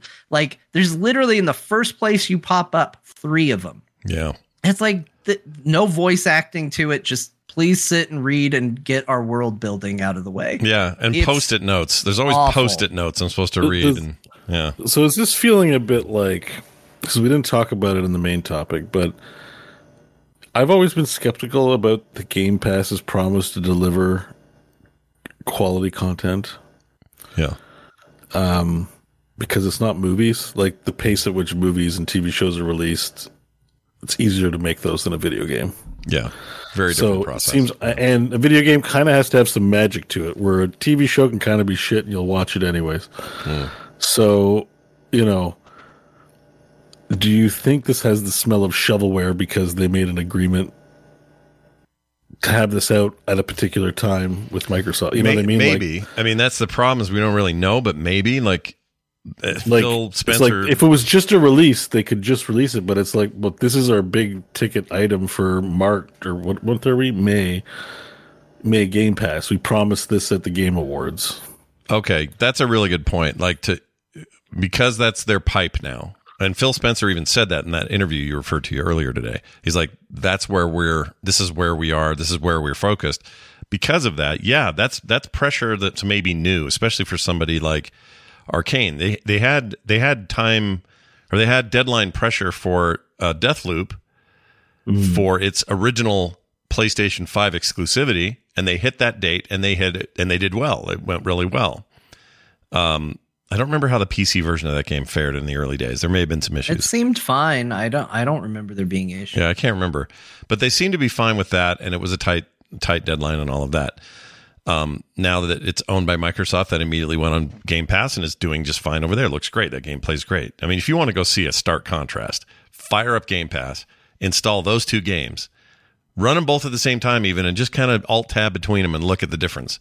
It's stark. Or even Prey, because there are people that are saying, like, you know, they're different Arcane studios, and this is Arcane Austin, but which is different than That's some true. of the others. Yeah. But like load up Prey, which was them, and check out how Prey opens. Prey has an amazing opening. It's interesting, it's intriguing, it's big, it's bombastic, it's over the top. It's a proper AAA title. Yeah, like, this legit is just now. I would argue, you know, I don't think Prey is the best playing video game ever. Like, I don't think the shooting and all of that feels very good in that. But you forgive it because the other elements are really solid. And this is just a case of a game where all the elements are bad. Yeah, like not aggressively bad. I've played worse games than Redfall. But you do have to acknowledge, like, that Redfall is a $70 AAA game, and you have to acknowledge how badly it plays within that context. Yeah, it's real weird. Right. By the way, I found a video where the vampire boss lady is acting the way mine did. Look how dumb this is. Yeah, just hovering. Yeah, the enemies in this game, like. Get AI image generation. Let's get some AI in here for the enemies. The first enemies I fought in this game, I stood in one spot that was vaguely behind cover and watched as they shot all around me. Yeah. And I didn't get hit once. I didn't move. I didn't dodge. The first vampire that came out, the game gave me a warning. They're like, you're about to fight a vampire. This is going to be a hard fight. I shot him 5 times before he was even like looking at me. He teleported upstairs. I walked upstairs. I shot him 3 more times and he died. Yeah. And that was it. He didn't do anything. He didn't do an attack to me. He didn't do anything at all. Like, it is. There is problems. It's with this game. big problems. Like, it just feels not just like, oh, we weren't quite done, needed another month of polish. That it's not that. This game needs like a throw it away and start effing over. Like it's really bad. And it locks, like, the storyline. It almost has like that weird D&D problem where you level up in D&D and now all of a sudden your character can do things and like there's really no good reason for it that you run into sometimes. Yeah. Like my character, I leveled up after I killed the vampire, and now my character was going to be able to send out a little bird to scout for enemies. And the game basically pops up a tutorial that says, hey, your character can now press the V key to do this. And at the bottom of the tutorial, it says, this mysterious ability, and like it's text. Like the explanation for why your character can do this is text. There's no weird cutscene that shows you gaining some ability or power. It's just like, hey, you can do this now because text. Yeah. And it's just so... It's just so half-baked. Like, sounds unfinished. Yeah, it feels barely started to me. It feels like a demo. Arcane is owned by Bethesda? No, Arcane is owned by Microsoft now. They're not. Well, no, that may be part of Bethesda's. Usually, Bethesda at their shows it would have Arcane trailers and shit. I thought they were somehow You're connected. right. I want to say Dishonored. Hey, look at me. Oh my gosh, you got it on one. I think Dishonored was published by Bethesda before all this acquisition. So I think you're right now that you say that. I think that Arcane was a sub genre. What's funny? Hang on a sec, sorry. Everybody guess what Bo had to do? Yeah. He muted for the chew, but we got the Yeah. Yeah. So oh geez. Yeah, right. Bo's got a cold. He's got him. Bo's got a cold, so it's he's trooping it. Like today. What show was it where the Redfall developers were out here like in force talking about their game. I guess the Anthem did it too, but like, what show was it? It was recently. It was wherever Hi-Fi Rush, I think, got. Oh, that would have. And now was that Game Awards? See how it got announced. It was the capstone game for whatever show it was announced on. Yeah, Like I don't remember if it Awards. was the Game Awards or a Bethesda showcase, but it was the finisher. It was what they showed at the I think end it was to be Game like, Awards because look what Arcane's making. because the Game Awards was the one where we found out about Hi-Fi Rush and we didn't even know about it, and then they were like, and it's out today. Look at the stark contrast on that. That game launched perfectly.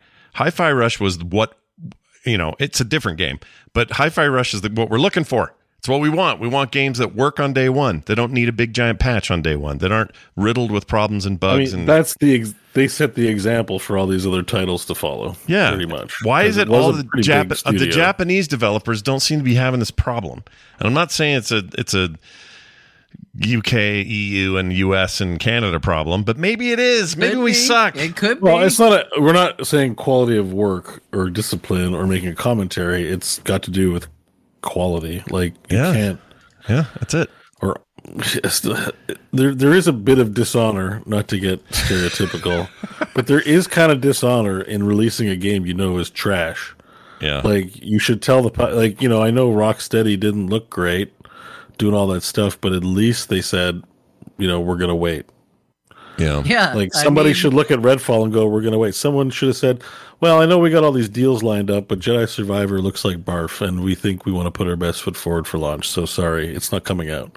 Yeah, like maybe the people who do the business stuff need to smarten the fuck up and stop making deals they can't get out of if the game doesn't hit targets, because nobody wants a poo game. Like nobody wants that. Like it's getting worse and worse on the PC side of things, particularly, but kind of everywhere though. A lot of these were problems on launch for consoles. I mean, Redfall is bad on anywhere. Yeah,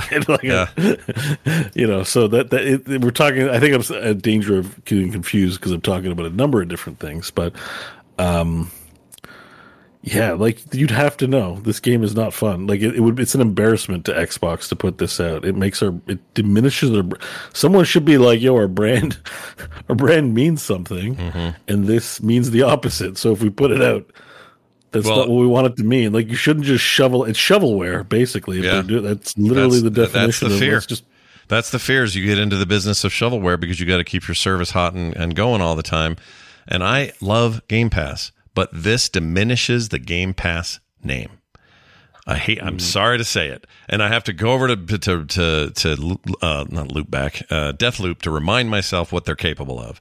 But wow, like this is your $69 game, $89.90, almost $100 in Canada, and you're just launching it in this state, and you're cool with that. It's just so weird to me. It's so weird.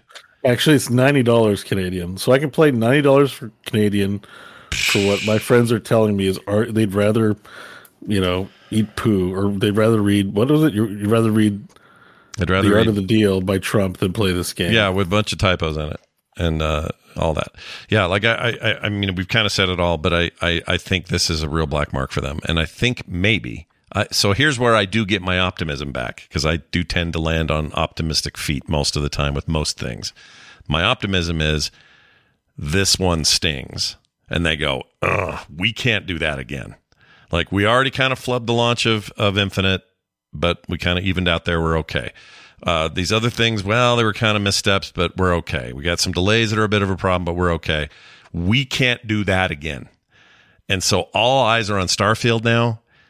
And they should be, and they need to nail that shit. And if they don't, I think that's very bad for them. So, they've basically built a shit or get off the pot moment here with this, I think. And I went from very secure in Microsoft's plan long term to going, not if you're doing this. Like you can't be like this. Like there's a reason that if you want to be the Netflix of games, there's a reason Netflix is the Netflix of Netflix. It's because they have consistently given people what they want. And they're not Well, perfect either, but they mostly do. Netflix is kind of messing up. Well, they're having is shit in the bed. They're too, having right? issues, but they're you know what I hit mean. and But like miss. that's kind of my point, though. Is so I said this last week, and I got pushback on this, and I'm pushback right now because I'm on the show and I get to do that. Oh, look at you. I have said I think Xbox Game Pass needs a killer app. It needs it bad, and I had a lot of people say, "Well, John, the free breadth of games is their killer app. They don't need a killer app because look at all the games they have." And I think that's horse shit. It kind of works right now while they're the only game in town for the most part doing this. But Netflix fell into this literal problem. They were the only game in town doing the streaming. Now everybody is. Now all that matters are what are your exclusives. And right now, yeah, Microsoft's in a pretty good situation where they can release stinkers, and it doesn't change that much for them because Game Pass is still kind of the only thing like it. I don't think it's going to stay that way. And at a certain point, Microsoft has to establish that it can make quality games. I think that's what the Blizzard play was. In a realm where nobody stops it, the sale's probably gone through by now, and Diablo 4, is definitely going to be a feather in their hat. Whatever Call of Duty is next, even if it's on PlayStation. I mean, Sony has a point. Like, obviously, they're going to prefer to water their garden first. I bet they're loving this Redfall mess. I bet they love it. Yeah, I mean, the UK, the blocking of the Blizzard thing is reflecting badly on Microsoft as well. But I guess I had this thought: they spent how many billions for for Blizzard, Activision Blizzard? Why did they just take that $89 billion and give Arcane a bit more time to work on the game or something? You could take like a couple $50 million and be like, okay, make sure it's good, guys. Because the net gain they have right now is neither. It's all a loss. Yeah. But I mean, maybe that was part of. I think, John, what you were saying about them having a flagship. I think they were trying to get that from. I think they are trying to get that from ABK. But I don't think it can be acquisitions. Like, they already have talented studios and talented people, and they have the money to buy it. Like the talent, not just buy studios whole hog and go, look, our exclusives. We'll talk more about it when we talk about the Phil Spencer interview, but like, at a certain point, you do need the games. Like, Phil kind of pushes back on this point, but I have a PS5. I stole it from my parents, and they have now gifted it to me. Just to give a full story, it has been gifted. You get stuff officially. too. Yeah. They gave me the user manual. Oh right, remind your right. parents there's three of us on Core. That's a good point. Yeah, they never gave me anything. Your parents. That's true. That's true. They did. They did talk to you briefly. Except you. One hot, sweaty night in a Volkswagen meant that we would get John. They gave us you. That's true. That's true. The gift that just keeps on giving on the show. That's right. But I'm keeping it, and I want it, and I would have probably bought one for Final Fantasy 16. That is a console sale for one or two games. Like, it does move the needle. It might not be the biggest needle mover that it used to be, but at a certain point, having games that are exclusive to your console will get people to buy that console. It will. Yeah, I agree. I think you're right. Here's the final thing I would say.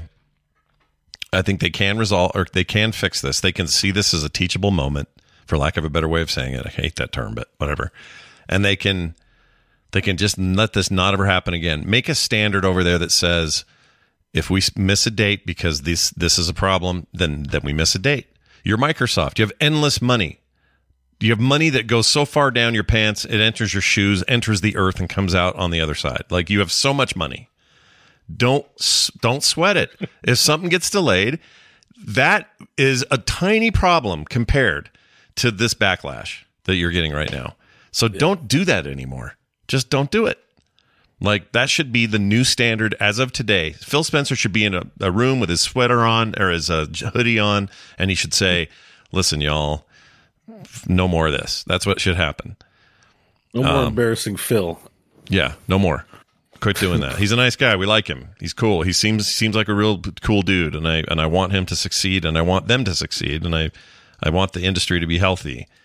This is not the way to do it. Redfall. So let's throw our PlayStation fans a bone and say, PlayStation been doing pretty good. Well, except their PC ports. We talk a lot about Xbox. Their console exclusives have been very solid. They've been stellar, but their PC ports have all been shit at launch, so they need to work on that not too. all. Oh yeah, Not Last of Us. I would say that on the Last balance of Us things, was Miles Morales was fine. I actually think Last of Us has been the outlier. Yeah, Last of Us was bad. Days Gone, I think, was bad. Days Gone had problems at launch. So did both of the Spider-Men did great. Your Aloy game was real busted up front. That was bad. Was it? I remember that being good. No issues at launch. Just launch issues. It's fine since. Hey, look it up, Johnson. Look it up. Look it up, Jagger. Was look it bad? Up. God of War launched in a decent shit. God of War was great. Yeah, God of War, no problems. That was fine. That's another one I need to get back to. I want to play. I think I want to give it a fair chance. I don't think it's quite the minefield that. I'm just saying, overall, the track records on the PlayStation is good, if not perfect. I agree. I agree with it's that. An industry problem, but yeah, I would say Nintendo. I just want to throw because we often focus on Xbox. They're often in the news, and PlayStation's. We don't compliment it enough. Well, and I think it deserves a bit of complimenting in that. I guess Nintendo's the best at it, but yeah, in the light of what we're talking about, absolutely. But it's also like always, it's possible to think they're being annoying on the legal front, but they're also kicking ass on exclusives, and it's just a complicated thing. That's why I love this industry. Like all this shit talk about Redfallen. See what I did there? Redfallen. Yeah, like Fail that's fall. the other thing. If you're gonna make a game about vampires, it can't be bad because you just open yourself up to this game sucks or Redfall, blah, blah blah, or Redfallen, or more like Deadfall, or this game should have stayed dead. What a mistake this was. Yeah, like just it. It writes itself. You can't mess up a game about vampires. It's just too many things. And again, I would like to say to Arcane Austin, your design for those vampire dudes, the ones that are full vampired out, not the cultists, but the full vampire dudes, badass. They're so cool. And the concept of, let's not do zombies this time. Let's do this like vampires have taken over. And they are vicious mother effers. And they look so cool. And their arms are all long and their fingers are weird. Well done. That's awesome. Now make a game around it. Yeah. And not this literal trash. All right. Moving on. Wow. I know. That's pretty hardcore. I played a game. Beast mode today. Yeah. I feel like, I don't know. I wasn't expecting to go that hard, but there it is. I played a game You went called... way harder than I thought. I thought I was going to be the bad one. I was like, well, at least Scott will softball it before I get mad. Sure. And you were like, no, I will unleash my anger. Yeah, it had to come out somehow. And the problem is, like, my initial reaction getting out of this game was not as bad as it was later the more I thought about it. It's a game I've gotten madder about the more I think about. Yeah. Like in my immediate, like I closed the game. I was like, well, I don't want to play that ever again. Like that was as bad as it was. Like that, people are making it sound like this is the worst video game ever made, but I just don't want to play it again. That was how I felt turning it off. And then I sat down and thought about it for a couple hours and was like, a load of bullshit. I'm really mad about this. Yeah. Like it's like a hot sauce that just takes a while to kick in. I get madder the more it simmers. It had like an aftertaste. It still has one. Like it feels dirty having it on my hard drive. Oh man, that's a dark thing. I to uninstalled say. it while we were talking. Oh really? Like, I've said my piece. There is no way I'm playing a second more of this video. That game. is how done John is. I left it installed because one, it's an insanely big game. So I was like, just leave it going. Oh yeah, that's the other thing. That thing's like 180 gig or some crazy number. Yeah, I didn't want to uninstall it on the off chance I felt the need to play more of it. But as we said our piece, I was like, you know what? I'm never gonna play this game again. I'll be better for it. Yeah, damn straight. All right, the video you're seeing, chat room, and you two and others who may watch the video, is from a game called Circus Electric. Electric is spelled ELECTRIGUE. That should be a Q. Sorry, there's no G. What I want you to do is think Darkest Dungeon, but think steampunk. Okay, that's the game. I picked this up on the cheap because it was on sale. They had a little flash sale, and I thought this looks interesting. Let me skip ahead here a little bit. It is weird, but quite good. It reminds me of Darkest Dungeon in almost every way. You have your lineup of up to 4 quote unquote heroes versus 4 enemies, but you do it in this kind of Cirque du Soleil, wacky, alternate, electro Tesla universe where, dirigibles and steampunk are all the norm and everything. A lady has a pet lion she rides on, all this kind of weird stuff. That's the setting and the story. The combat is just like Darkest Dungeon, except it's not dark and in dungeons. It's a little more whimsical. Instead of having what's the one thing in Darkest Dungeon that hurts you? It makes you crazy. It's the sanity. Your sanity meter. Sanity meter. They have in this one something else, and I've forgotten the name of it. Dang it! It's something like renown. I think it's renown. Say, is it Steam? How much? That would be cool. Got? That would be cool. But it's no. It's I think it's renown, and the lower your renown, the more you kind of start losing it and doing dumb stuff and messing things up and having bad hit rates and that kind of stuff. Okay. So they've included a lot of that. So in a lot of ways, this is at least superficially a kind of a reskin of what Darkest Dungeon is. Not the same dev, but the combat I find to be really, really fun. I already like the way Darkest Dungeon does combat, and this is a lot like that. You're using your abilities. You're basing it on, okay, well, this lady can hit the first 2 people, not the people in the rear, or it can hit the people in the rear and not the people in the front. Oh, it really is like straight up Dungeon, like yeah, straight up. It's a kind of. I mean, there are a bunch of these. There are a lot of Darkest Dungeon likes. That's what happens with the popular genre hits indies, and then suddenly everyone makes one. I do think this separates itself a bit with its theme, and I think the theme is really fun. My least favorite character is this stupid clown, though, who you get early, and I don't like him. I wouldn't want the clown on my team. Yeah, I don't like the clown. But I like this strong man. I like the girl in the back who does fire stuff. She's cool. The story's interesting. You're going to know if you're going to want to play. The way it animates real nice. Oh yeah, that's the other thing. The big takeaway is Darkest Dungeon 1 anyway was pretty flat 2D sort of motion graphics sort of style, which is great. It was a beautiful game in its own way. This is all 3-dimensional and very stylistic and animates really beautifully. It always has this kind of vignette quality to the edging of the screen, like it's being filmed in the 20s or something. Just has a really cool vibe. So I want to recommend this mostly to people who love the whole steampunk milieu, because I think they'll find a lot to like here. If you're a hardcore dungeon or Darkest Dungeon player, you're not really going to, and you're there for the gameplay, you're not really going to find much different here. You recruit dudes. There's a place where you heal up and put somebody in a hospital for a while you go fight, and then you come back and they're healed. And now they can do other battles. Like all that stuff you're used to in these games, it's all there. But it's very cool. And I think I got it for like $5 because it was on sale. I don't know what it is normally, 20 or something, but Circus Electric, available on Steam. So check out that if you are so desirous. Then I found a free game that is, I'm going to fart on Redfall again because Helltaker. Oh no.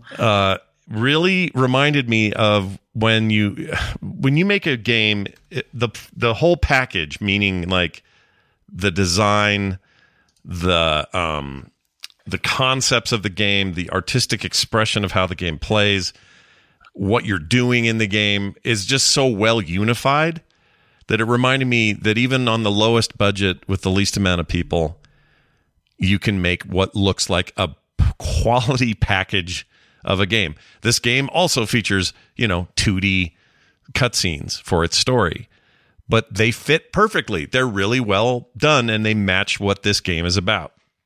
What this game is about is incredibly difficult, frustrating puzzles that ultimately are very satisfying when you clear them. So chat room and those on video, you can see what's going on right here. You have basically these motivation points. Motivation points? Yeah. Boy, there's a point system I have 0 of. Same. I don't have this in real life very much, but I don't know, people would say I'm lying because I'm literally making a Kickstarter for a card game. But yeah, sometimes there are days where I feel like I have no motivation. But anyway, this game's got these points, and it's really... Think of a puzzle game. I can say this for the audience, the audio audience, so it makes sense. Like a puzzle game where you got to move shit out of the way and get to an endpoint in a certain number of moves. Like Quark. It reminds me of Desktop Dungeons. I don't think anybody knows what Quark is, and the fact that you understood it. I totally know it. So happy. Yeah, I totally remember Quark for sure. It kind of looks like Angry Leisure Suit Larry. A little bit, yeah. Girls. A little bit. But here's what they do. The very first puzzle even is freaking hard.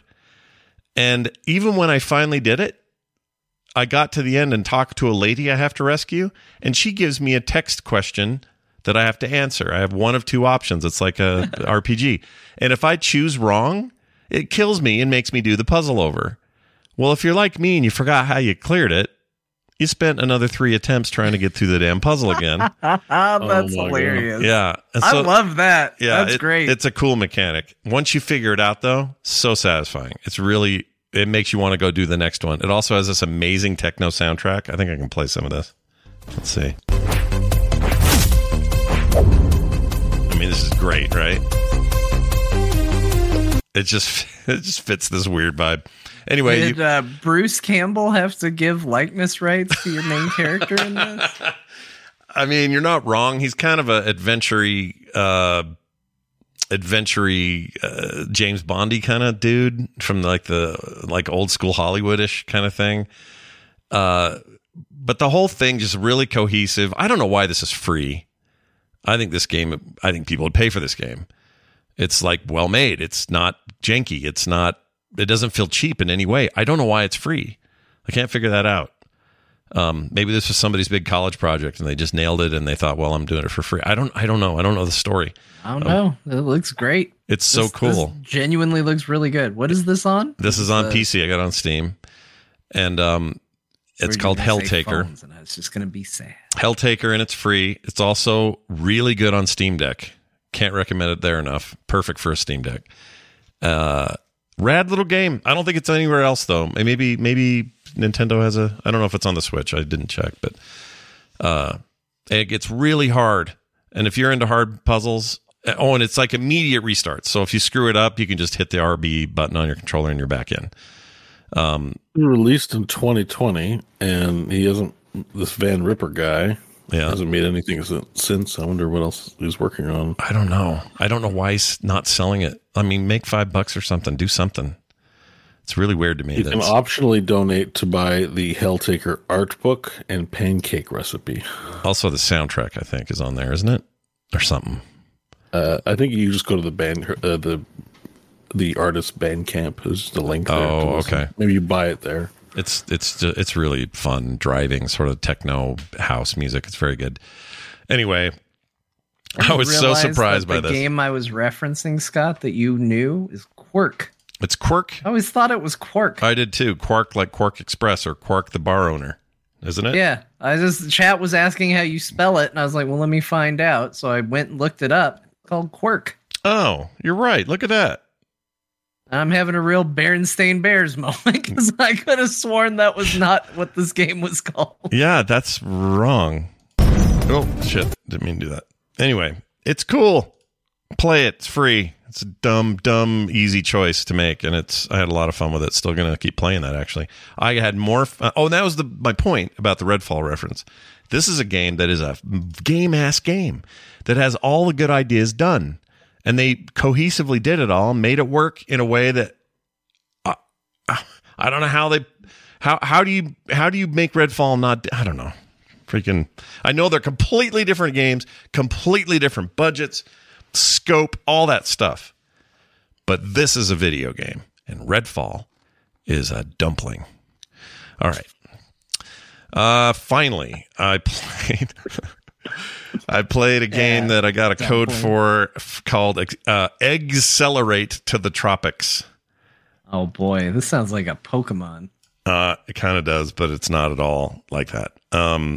Accelerate to the Tropics. I thought I had the video. I don't. Let me pull that up. It is a weird little game that's like this low poly looking graphic style that the goal is you ride a bike that has an egg on it.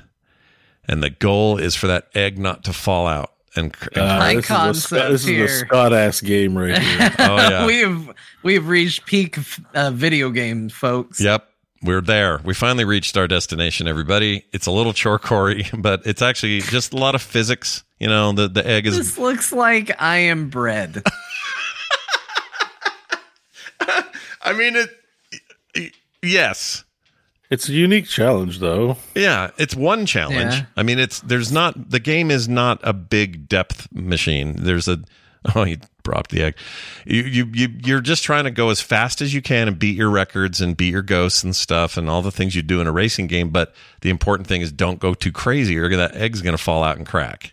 And if it They does, should make this like a different type of race in Mario Kart. Yeah, right? Just a mode. It is kind of a one mode game. I will say that, but I also, I don't think it's expensive and it's a fun time. Are there mechanics to like grab or like catch shit in the air? No, it's all about it's very physics based. It's all about don't lean too far or cut this corner too hard or hit that pebble or that stone.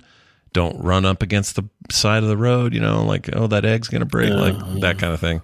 All right. It's, I'm not going to tell everyone here to just rush out and charge get money it. for this one? No, I got this is the one I would have expected to be free, honestly. Yeah. The like bad puns every time you break an egg too, like like it said payback is a beach, which I understand is a pun, but I also don't know what it is in the context of this particular video game. Yeah, it's a little weird. I mean, you're not wrong. I can't. Where's the price? I don't see it. Hold on. Shit. What's it called? Expectation. Accelerate to the Tropics theme. Well, I get why the pun is there. It's in the title, John. That's the whole reason for its existence was accelerate an egg being combined into a word. So you're going to the beach. Here it is, $12, $11.99. I think it's worth that. It's fun. I had a really good time with it. It is not, gonna blow your mind. This isn't the next. No. This is not. John can confirm. But if you want to just veg out, this game will not blow my mind. Eat like half an edible, lay down, get your controller out. Oh wait, you do some wall riding. Yeah, a little bit. They mix up the tracks. Yeah, the tracks get tricky. There's some cool themes in the tracks. Like I have too many children to see merit in spending my time doing this. Yeah. Well, like I say, it's like what it reminded me of. We're watching a basic track here. Scott's showing us. I'm actually watching the trailer, and there's some more challenging, interesting tracks than what's being shown. Yeah, there's some wackadoo later on. Here's a big jump, and you got to hold that thing over the river and then catch it in the thing. Oh, it's so hard. I will say that this is in a lot of ways, it's a throwback to games you played when you were younger, and it was just that's what games were, and you would have paid a lot more then for something this simple. So I don't know. Oh, you can see the eggs you drop. I'm saying this game is probably for somebody. Yeah. It's for Scott, John. Yeah, it's for me for sure. Well, Scott's kids don't live at home anymore. That's true. It's true. And I probably played an hour. And although to be fair, my kids would probably love it. Oh, they'd probably love it.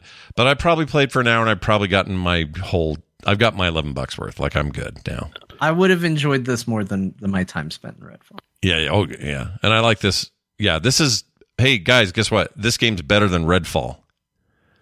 It's not a great compliment, but John's the one poo-pooing it. I think this game actually looks all right. Yeah, but it's good. It's fun. Maybe 12 is a bit much for it. When you go to a family reunion and everyone's like, "Oh, carry the balloon without dropping it. We're gonna have a little relay race and all that stuff." This is like a video game version of that kind of is what it is. I'm not really trying to poo-poo it. It's just that Scott said that one of his games that he played this week is free, and it's not the one that I would have expected looking at all the games. I will agree with that. I don't know why that other puzzle game is free. It's like a really good game, and there's devil boobies sort of in it. So how do you do that? There you go. Free? Like you can't even put a price on that. Maybe literally. Yep. Sometimes these eggs bounce. I can't figure out how he's doing that because mine never bounce. Maybe something changes later. Anyway. Yeah, there are worse things to do with your money is what I'm saying. Yeah. Let's move on to John's. Let's get an update on the Do I have music for this? I need some music for this. We got to find something that's not going to get me canned. Wrestling. It's time for the wrestling update with John Jagger. John, how's WWE's Frog Pants All-Stars, whatever? How's it going? That's right, everybody. Man, we had our first Wrestling Wednesday yesterday, and boy, it was a good time. It was a very good time, especially for the core crew. Real good time for them. Yeah. We had a match, a triple tag team match to determine who was going to be the number one contenders for Brian Ibbett and Scott Johnson's TMS tag team title. Yeah. And wouldn't you know it, Bo and I won that match. We are now Whoa. the number one contenders for that title. Is Scott's not on our team? No, so that was the other thing, is over the weekend we had a competition to see which team Scott would join, because theoretically he would make sense on every team. And Scott won that tournament, so I gave real Scott, human being Scott right here, the chance to pick his team. And I knew it would bother him because I knew he'd be like, wait, I want to be loyal to my friends and stuff. And I don't want to hurt anybody's feelings. Right. So after much coaxing, he joined Team Core. So Team Core got Scott as well. Yeah. Nice. Which is almost part of the whole like mythos of wrestling drama, right? That I converted over to a team and I was nervous about like it's great, it fits. Well, good. plus Team Core is they're the bad guys. Right. Of the league. Yo, what's your new look from? Why you don't look like you're from Resident Evil anymore? Yeah, I decided not to be a cosplayer, and I decided to just go absolutely fabulous over the top. You're the purple derple. Yeah, I decided to go with this, and it's it's a real impressive look, I must say. Yeah. I've given myself the most pyro for my introduction. If you keep it on the screen, just keep it going, Scott, because you will get to see Bo's intro here, I'm excited, which is worth it. Yeah. So the third thing we did is we had a tournament to see who was going to be the first ever Dragon Beef Championship title holder. Oh. Nobody has had that title, so the Dragon Beef title was on the line, and I'm pleased to say that yours truly won that tournament. Dragon Beef. Wow, you've I call shenanigans. wow. So it was a phenomenal tournament, I will say. And this match, which was me versus Bo, was a first round match. Yeah. Was probably the best match of the evening. It was so good. So Bo has a finisher where he wipes his hand on his taint and sticks it in your mouth. I got a guitar now. It's awesome. It's been called the Taint Hand Wipe. It's got a lot of names. Bo kept doing it. I didn't tap out to it. Is that what we're calling and it? I have an ability. Oh, Taint No Thing is real good. Taint No Thing? That's what it's called now. Yeah. That's it now. And I used Bo's finisher against him for the win. It was a very good no. win. Wow. So it was a really good time. It was a lot of fun. Chat got makes very you want to into be a it. wrestler. Yeah. I got it set up so people could make bets with their channel points on who was going to win. So we had some fun betting going on. Lots of underdog wins. The final match of the tournament was me versus Garrett. He made it all the way to the end as well. Wow. And so Core right now in the league, Core has... with the exception of one half of the TMS tag team titles, every belt is represented by Team Core now. Wow. We have the Frog Pants Championship, we have the Dragon Beef Championship, and we have one half of the TMS tag titles. So you might say shenanigans, but we'll see what happens. So You know what I my love? plan is to do these events every Wednesday Yeah. and make it Wrestling Wednesday. And it's good. It's been dumb fun, and it's just been a great time. Your Bo's avatar absolutely murders me. By the way, his maple leaf on his butt almost looks like a little sweat stain back there. I love it. It does look like he sweats the Canadian flag on his butt. It's really good. That's okay. It's so good. I was really... so the chat recommended that I put the Canadian flag on Bo's butt, and I said, guys, come on. We don't want to be disrespectful to a nation. Right. And then they said, we're Canadian. And so I thought, well, if it's being suggested by Canadians, it's okay. It's not disrespectful on the butt. There's a whole lot. Like, isn't the whole thing where you put your whatever college you go to, you wear jogging pants with the name on the butt? That's like a thing. That's true, but like we Americans get too precious about our flag. So like we're like, oh, don't you know, but you guys, you're like, whatever, put a maple leaf there. I don't care. I like that about Canada. They're not so precious.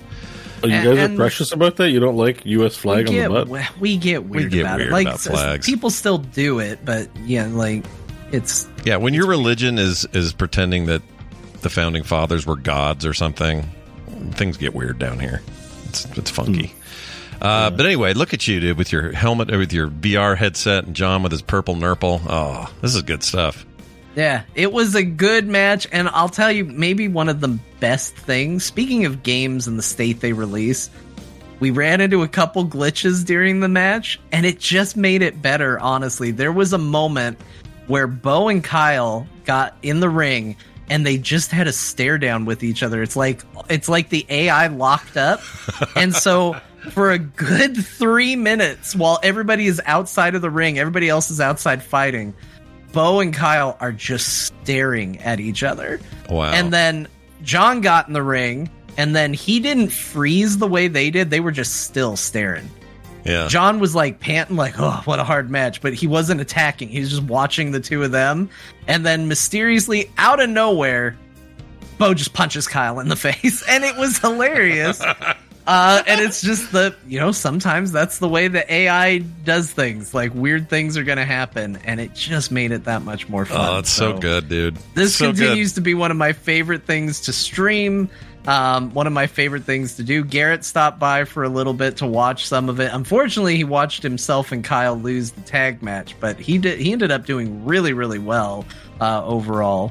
I will be there Wednesday. I have to see one live, and that was the other thing I was going to say. It's just my favorite thing you've ever done. I love it so much. This is great. And look at my god, is that like Taint? Is that Taint? Oh yeah, that's it. Now that's not the full one, because I think you'll actually do it once I stand up from this. So if I remember correctly. So I rub my hand on my taint and then I put it in your mouth. Oh my gosh! Shut up. You're gonna see it in just a second. So the reason for it is I gave you a move from Mankind, who used to pull a sock out of his pants and stick it in their mouth. So there it was. There's the full taint no thing. But there's no sock, and obviously you're wearing a onesie, so there's no pants to pull anything out of, so it just looks like you wipe your hand on your taint and then stick it in somebody's hand in your mouth. Wow. Yeah. And you've yet to play this game, right? Still haven't played it. Still have not played this game at all. It's all you've done is set up the avatars and let them go. This is the future of AI. We were talking about AI generated shows. This is literally him watching wrestling, but the computer's making it happen. Yeah. I've got 47 hours in this game, and I haven't played a single second. It is 100% the best auto battler on the market. I love it. Yeah, I want to place bets. If gambling was allowed on these streaming sites, we'd do it. But it is. Well, that's the fun part. Is like you can gamble with your Twitch points. Like that's what I'm actually surprised this isn't a thing on Twitch where you can make like people look like celebrities and do these matches. Yeah, or something. I'm sure people do. Yeah, and then have them bet cryptocurrency, and then we can get rich. Yeah, let's do it. I want to stake.com. They'll help us out. I think I want to do we should do it like some full on like wrestling style commentary stuff, like live. Yeah. Like I've had people reach out. I actually had somebody reach out through Discord that is actually involved in like indie wrestling promotions and all that. She's done like commentator work and stuff like that for them. Yeah. And like right now I'm like, look, I'm still just figuring out how to get the stream to run and show what I need to show. Yeah. But I have no issues with like building it up and expanding it. It's just like, we're at step one. So, but yeah, I want to grow it. I think it would be a fun thing. I think Wrestling Wednesday could be a really fun event to do. Get more people in there, keep growing the roster, because right now with just 8 people, it's a lot of the same people fighting. That'd be fun. Oh my god, it's Bo. Taint no thing. Now watch the taint. He's about to do it. In the mouth. It's going to take a second for you guys to see it, but he's about to do it. Here he goes. Wipes it. He is about to into do it. his mouth. He's getting ready. He did it. He did it like 3 times over the course of the match. He got me with it. And I didn't tap out, and then I ended up beating Bo with that move because I have taste like, move ability. Yeah, what do you give us a flavor profile on Bo's? What flavor is my taint? Like salted maple syrup. Oh, foul! That's so foul. That could be worse, Scott. It's worse maple than syrup's all right. I know, but I don't know what I was thinking, but that sounds terrible. You've It added just sweet. sounds like I have maple syrup in my pants. Yeah, that is no good. All right. Well, this is amazing as usual. Game of the year. Well done, 2K, with your amazing game. Yeah, seriously, this is awesome. Take that, Redfall. All right, let's move on to what else you played. Jedi Fallen Order. We're all playing that still. It's going. No, I'm playing the first one. Oh, that's right. You guys are playing Jedi Survivor.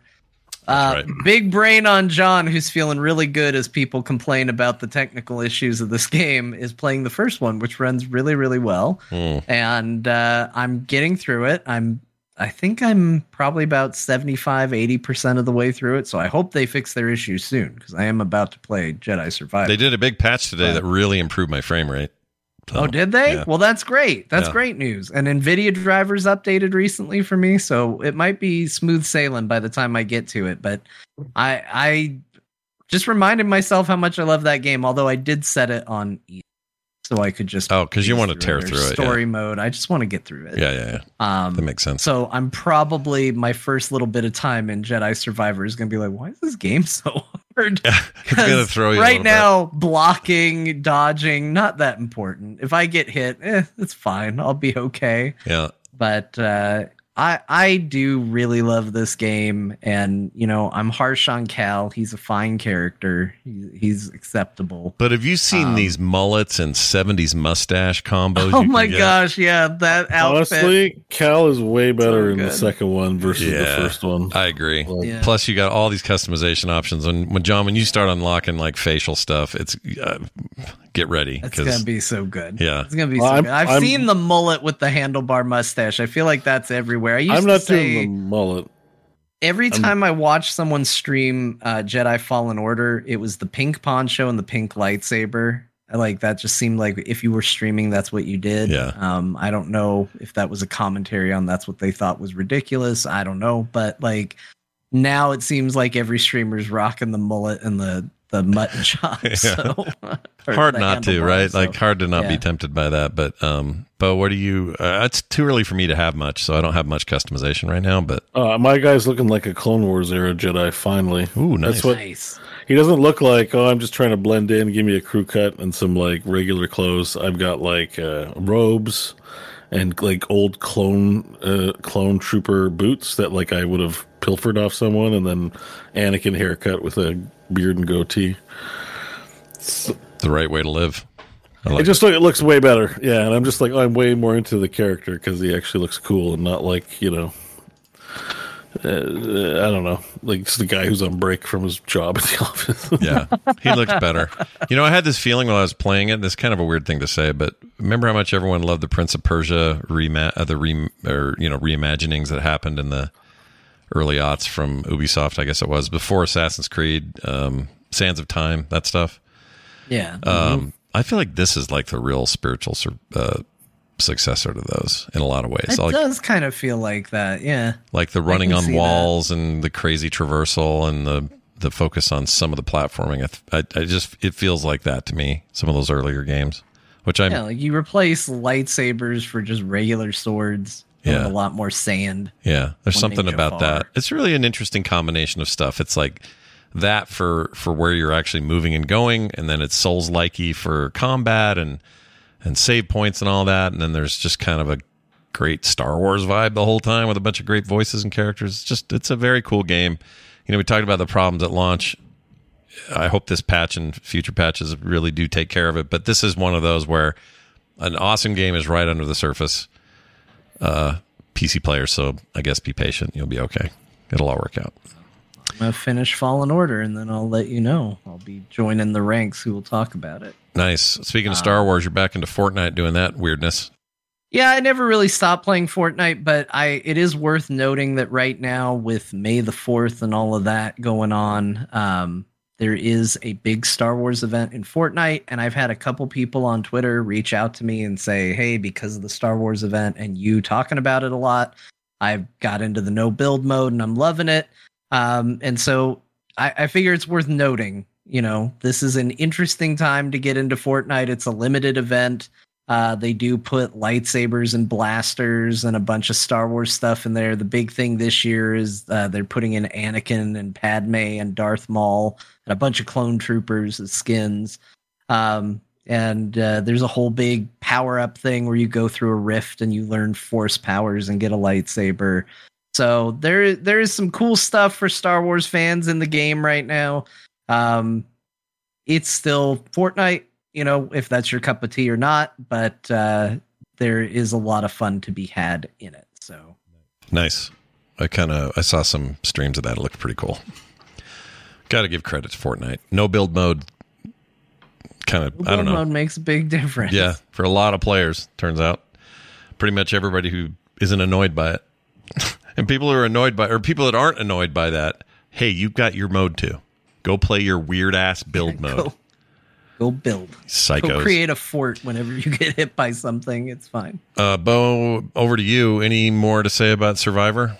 Yeah, lots. Jedi Survivor is a very good video game. Yeah. Not lots, but it is a very good video game. I've played about 20 hours, and if you judge, I got some gameplay there too. You'll see, my experience was like Scott's. The game runs fine. Mm-hmm. Like the cutscenes, look good. Sure. I didn't have any problem with cutscenes. Just open areas look like barf, because there's an open world. But see what I mean? I just wanted to show off my. Yeah. I've got like I got like a more, it's Clone Wars era. He looks more like a Jedi of that era, which is, I feel like, appropriate because he's a survivor of Order 66. Yeah. By the way, this one-arm guy's pretty cool. He is cool. He's like Sephiroth with one arm. Jedi. Yeah. Yeah. So as it turns out, he's an antagonist. But one of the things, I think the thing I just really want to discuss was I've started playing Fallen Order twice. This game looks like the same game, but somehow it's just way better than Fallen Order's so boring. Like I can't get into it. I always drop off at the same spot. There's something about this game that feels a little more Elden Ring, a little more Metroidvania. Then the fighting, I guess it's all the variety with the fighting. As you can see, I've opted for the Darth Maul double saber, which is awesome.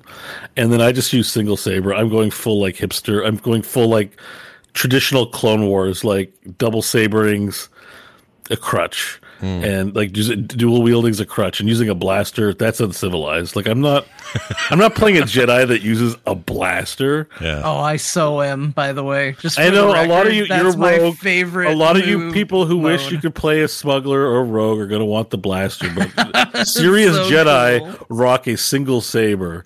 So I'm mainly playing single saber, but I bring out the Darth Maul double saber when I really need to spam. It's really good for spamming damage because it's so wild. Yeah.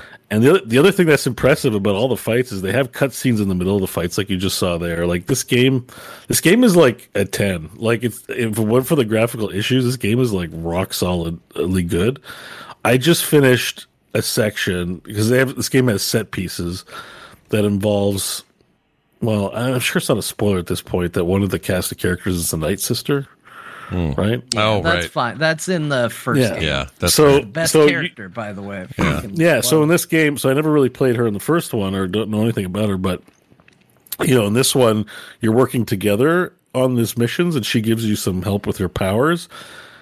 If it struck me really, I never played the Titanfall games, but it struck me as the most Titanfall-ass thing ever because literally it was like 5 minutes of pure wall running. Like it wasn't just wall run here. It was like wall run, jump through portal, teleport, wall run. There was no floor anywhere for like 5 solid minutes. It was awesome. It was like one of the coolest things I've ever done, set piece wise in a video game. And I know that like Fallen Order has pretty good set pieces, but this was worth it. Like when someone tells you there's something awesome in a game and it's worth playing to a certain point. This game has that, man. This game is just absolutely stellar. So I highly recommend it. Anyways, don't fall off for this one. If you're getting bored, John, just stop Fallen Order, just play.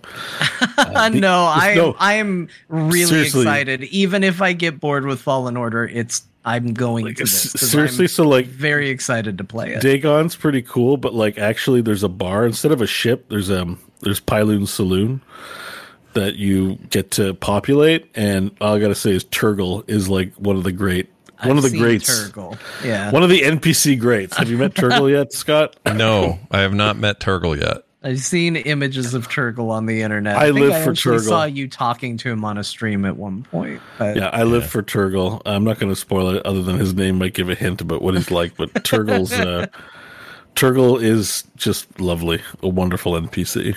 Oh, one-armed Sephiroth gets away temporarily, probably. Yeah, there's no spoilers here. There's still lots of like that's the other thing too. Is like I feel like I've done a lot in this game. Yeah, but it still feels like there's a ton left to do. So I was very much engaged and piqued by this game in a way that Fallen Order didn't get me. This game, it's good. This is like, and I think Respawn's going to fix the graphical issues in short order compared to the other ones. This game is rock solid.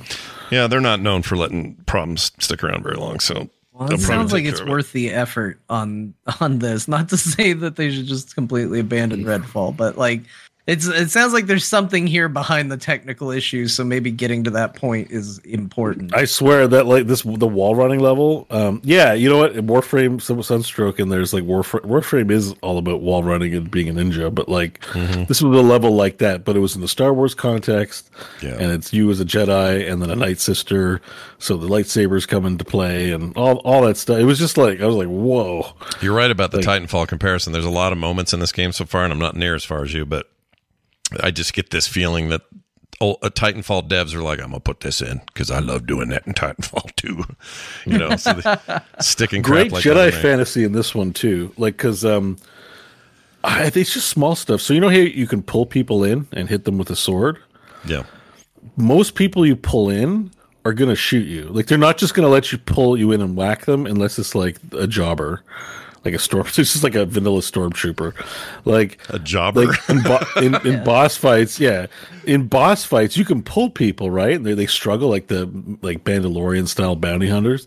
You pull them, and then you know that epic moment in a movie where like they're being pulled and they get out their blasters and shoot you. Yeah. So what you can do is you can deflect while pulling. Like, if you don't deflect, you get hit, you fall down, the thing is ruined. But if you time the deflect while you're pulling, then you get a successful pull. Then you get to do your move. Like it's really nuanced, like, fighting stuff like that. That's, like, Elden Ring-ish. That I know the first one, I don't know to what extent it had, but this one really has. And I think also it's the fact that Fallen Order, you build up. Probably you don't have a lot of powers to start with. But in this one, you kind of start with, like, a lot of different options. So right away, when you're doing boss fights and stuff, you get to live out like a pretty awesome Jedi fantasy, or just pushing stormtroopers off cliffs. Like, if there's ever a bastard stormtrooper, I'm just like, oh, off the cliff. Yeah, get out of here. Yeah. And it's like really easy to do. Like the force powers are awesome. I'm really liking this game. Like I really wanted to actually give it a lot of props because I don't want people to skip out on it because of the bad press, because I think it's sending the wrong message. This is like definitely better than Fallen Order and a really good video game. Awesome. And I see you're doing keyboard and mouse to our keyboard mouse, baby. Even though the game at the very beginning goes, we highly recommend a controller for this experience, and I thought not Bo. Not everyone's playing. It's a Jedi master. No, see, one single-handed lightsaber, keyboard, mouse. You're a true Jedi. The truest of Jedis. Yeah. Hey, look, I'm only going to be fighting with a single-bladed lightsaber, too. I'm just not afraid to pull out a blaster and take a shot when need be. So uncivilized, John. Neither was Luke Skywalker, by the way. No. So uncivilized, Obi-Wan would shake his head. Although somebody pointed out to me the fact that Luke doesn't... I don't know if this is true. I might just be repeating a false fact, but somebody told me on the internet, which is known for being accurate all the time. That despite the fact that he pulls out his blaster like 100 times in Empire Strikes Back, Luke never fires it once. Yeah, it's true. Is that true? Yeah, never fires it. When he does, I'm trying to think of the part where he's like a kid that just waves it around because he's just shaking the gun in the air through the whole thing. I'm trying to think. I think it might be true. He definitely shoots a gun in A New Hope. Oh yeah, I don't think he has a gun at all in Return of the Jedi, but right. I think, but he's wagging his gun at everybody in Empire Strikes Back. I don't think he ever shoots. Yeah, I don't think he shoots anybody in that movie. Now I want to go see and confirm He it. definitely doesn't shoot anybody. I don't think he even shoots at anybody. He doesn't fire the gun. I don't think. Yeah, he just waves it. Or if he does, he aims it nowhere near anyone. All right, Bo, anything else you played? I tried hardcore World of Warcraft. What? Yeah, I got some video links in there. Yep, I subbed to World of Warcraft. I have an active World of Warcraft sub. What? And yeah, well, a lot happens in the week. We don't talk. On. Yeah, I guess we don't. Yeah. Well, one of the things I've been kind of watching on YouTube a lot are these hardcore WoW deaths. It's this whole thing, you know. It has been fun to watch those. And so if you look, even with the gameplay you're showing on the left, that's all the people that have died on the server. And it's like, that's just from like the last 5 minutes. You get a little thing. So it's a classic WoW server. People are playing on Bloodsail Buccaneers. You all play on a dedicated server. Blizzard devs are aware of this. And you install a add-on, and it enforces some rules. Like you can't trade on the auction house. You can't party in groups unless it's declared. Like there's a whole pile of rules. You can only do a dungeon once. You can't like farm dungeons. And you play regular ass WoW, but it's hardcore. So if you die, you delete, and like they won't put you in their Hall of Fame and shit. That's what the add-on does. Right. So it won't count as a valid run. And there's a part of the add-on that'll tell you if you're still valid or not, and if you're not, you can appeal on the Discord and stuff. This thing's really picked up popularity in the past few weeks, maybe months. Yeah, I've had people drop in on my stream, be like, "Are you playing hardcore WoW?" It's like, it's kind of the it thing to do, and a lot of the top streamers are getting in on it, and there's a lot of hilarity. Like there's griefing, there's all kinds of stuff going on, but what is fun is watching people, you know, who've played for 2 days lose their character because, you know, they jumped off a cliff that was too high something. I didn't even think about that. Just the accidental, like, geometry. And I have a good clip. I saw the one video of the guy who he was like high level, had like raid gear, and he accidentally, while he was trying to heal himself, clicked a dark rune, which traded his health for mana, but he was at low health, and he killed himself. And he was like a max level character. He's doing very well, and he literally killed himself, not thinking while fighting. Yeah. Got to delete. And yeah, they're farming the clips. So like, if you die, send it to us, because, you know, people are like watching it. There's a real sort of community thing coming out of this. I don't know how long it's going to last, but I thought surely I need to see what's going on here, because I'm enjoying these clips. So the site though, or sorry, the server is a hardcore server, right? It's an RP server. It's actually PvP off, although you can still enable PvP on those servers. But so it's rumored that WoW is working on a hardcore mode for Classic, but who knows? Okay, so we did talk about that a little while back, that there was some coding hints that nothing official is out. This is unofficial community run, but there's a server. Bloodsail Buccaneers is the server in NA. There's a different one in EU. Yeah. GMs have been out, like people who do really mess with the gameplay on these servers. The GMs have been out banning people and actioning the disruptors. So like Blizzard is aware that this is like the hardcore server, even if it's unofficial. So when and like you I said, a lot of popularity. Like all the big WoW streamers are getting in on it. Like slowly but surely, people are trickling in to take the challenge of getting to 60 without dying. Yeah, I could see that. And WoW is way more lethal than you think it was. No, yeah. Like it's actually super especially you're playing old school WoW too, which is way more lethal. Yeah, so, especially classic WoW. So let me understand this though. When you die, a hardcore character, you just have the add-on tell you you're not really dead. Yeah, the add-on is tracking your every movement. So the add-on will say, you know, this is not a valid run. We won't add you to our leaderboards or anything. Like, okay. And you know, honestly, people are kind of doing it for the meme. Like it's hilarious watching people die. Like it's kind of like Schadenfreude a little bit. Like we're just like, or Schadenfreude, whatever it is, Freude. But you know, watching other people's misery, there's a bit of like fun in being like, oh man, that guy died. That sucks. So have you died yet in this thing? Not yet, but I've only played to like level 5. I've just been trying it out. Here's my initial impressions. Old school WoW, a little on the boring side, I gotta say. Yeah. This is why I have a problem with Classic. I can't play Classic. I was like, oh, maybe this isn't going to be as a fun of the thing as I thought it was. I wish I liked it. Maybe just watching the videos is fun, but I don't know if I'm actually going to have the patience. Yeah. to play super carefully in addition to just, killing boars or furlbogs or whatever. Yeah. So, yeah, but I like hardcore modes. I may just save it for Diablo 4. But I've certainly been getting a lot of enjoyment watching all the fail videos coming out of this, and it kind of piqued my interest. Does anyone run dungeons together and die in those and all that? Or Yep. Oh, okay. Yeah. You can run dungeons, but you only run them once. Okay. And you can run them with strangers, but you only get one shot at each dungeon. Oh, and there are other achievements you can go for too. One of them is get to level 60 without taking a single point of damage. Wow. There's different kind of run types you can do in the add-on. There's 50 of them. There's all sorts of stuff like that. But yeah, no, there's a ton of fail compilation videos going out now because this is becoming a thing, and they're hilarious to watch. And there's even one, I've got one linked here below. It's from Summit Stream. I put it in our Discord, but I don't know if you saw it yet. Sometimes you missed don't see that. things. Yeah, I missed You it. should watch this one. Okay. It's short. It's 30 seconds, but basically what you can do is you can go on the opposite faction and dress up as an NPC, and people might accidentally click you enabling PvP, and then you get out and gank someone. And it's hardcore, so they have to end their run. It's griefing, but it's low level griefing, and it's kind of hilarious. Oh my gosh. Okay. I'm very curious about this, not from a player standpoint. I do not want to play this. This sounds awful.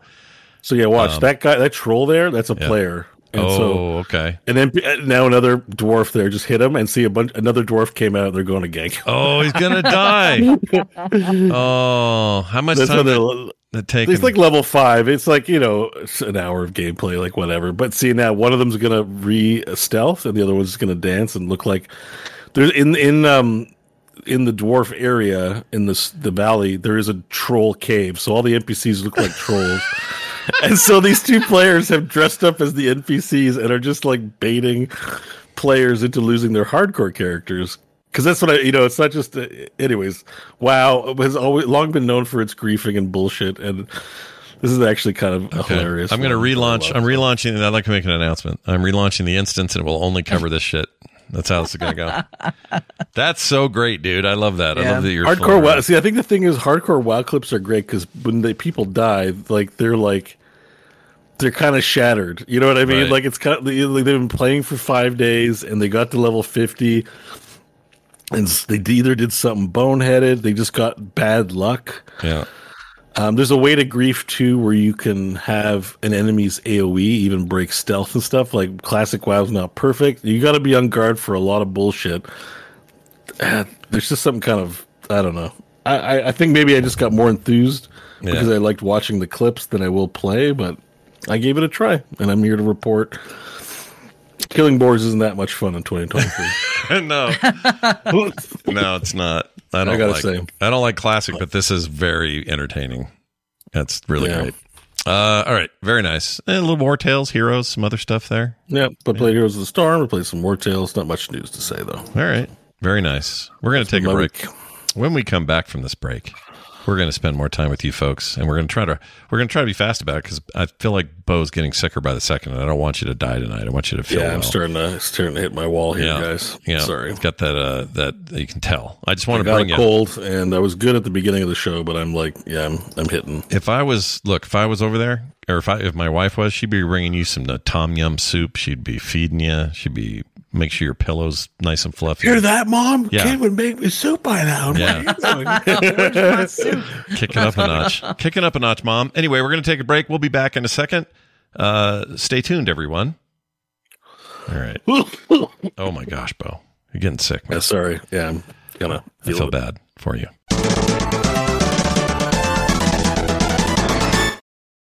This episode is brought to you by FX's Welcome to Wrexham. Celebrity owners Rob McElhenney and Ryan Reynolds' small-town Welsh football club is fighting for a chance at promotion. These two Hollywood stars lead a team in the midst of history in the making, while dedicated staff and supporters hold on to a dream of returning the team and this working-class town in Wales to glory. FX's Welcome to Wrexham premieres September 12th on FX. Stream on Hulu.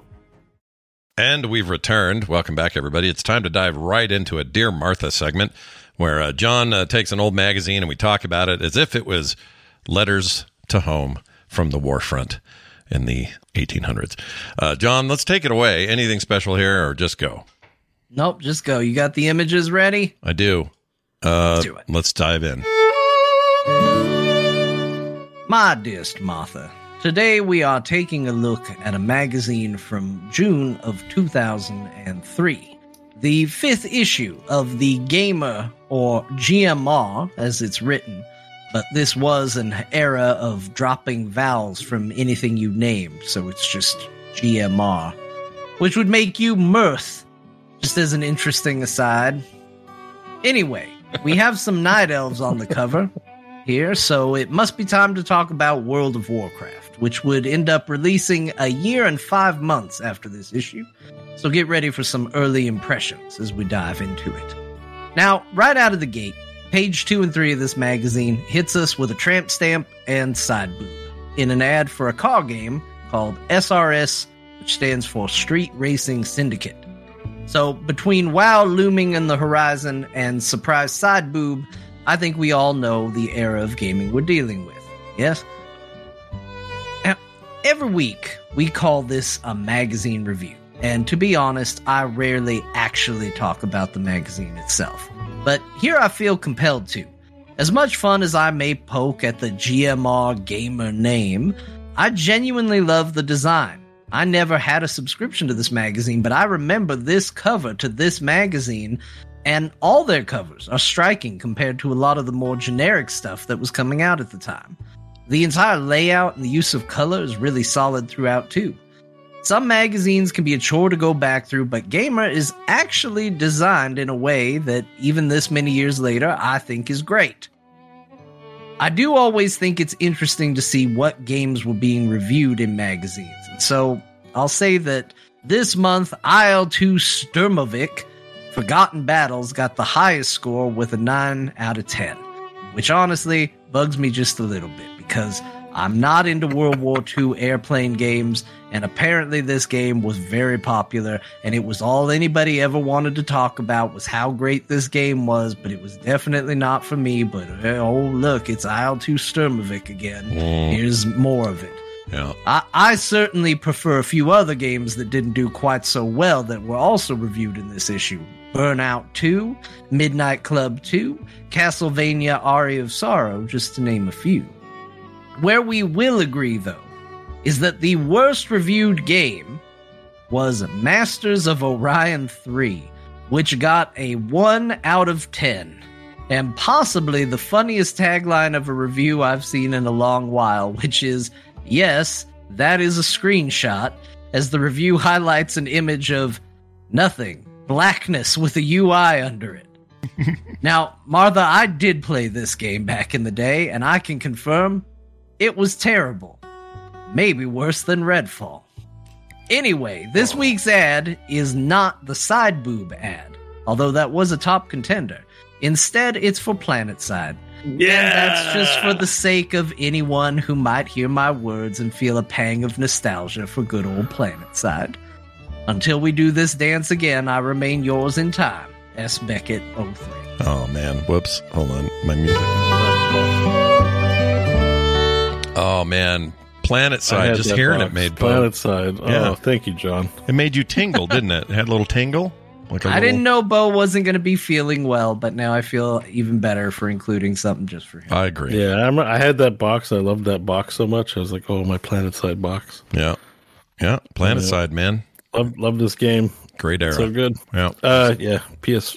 Good stuff. We're trying to get it on a private server.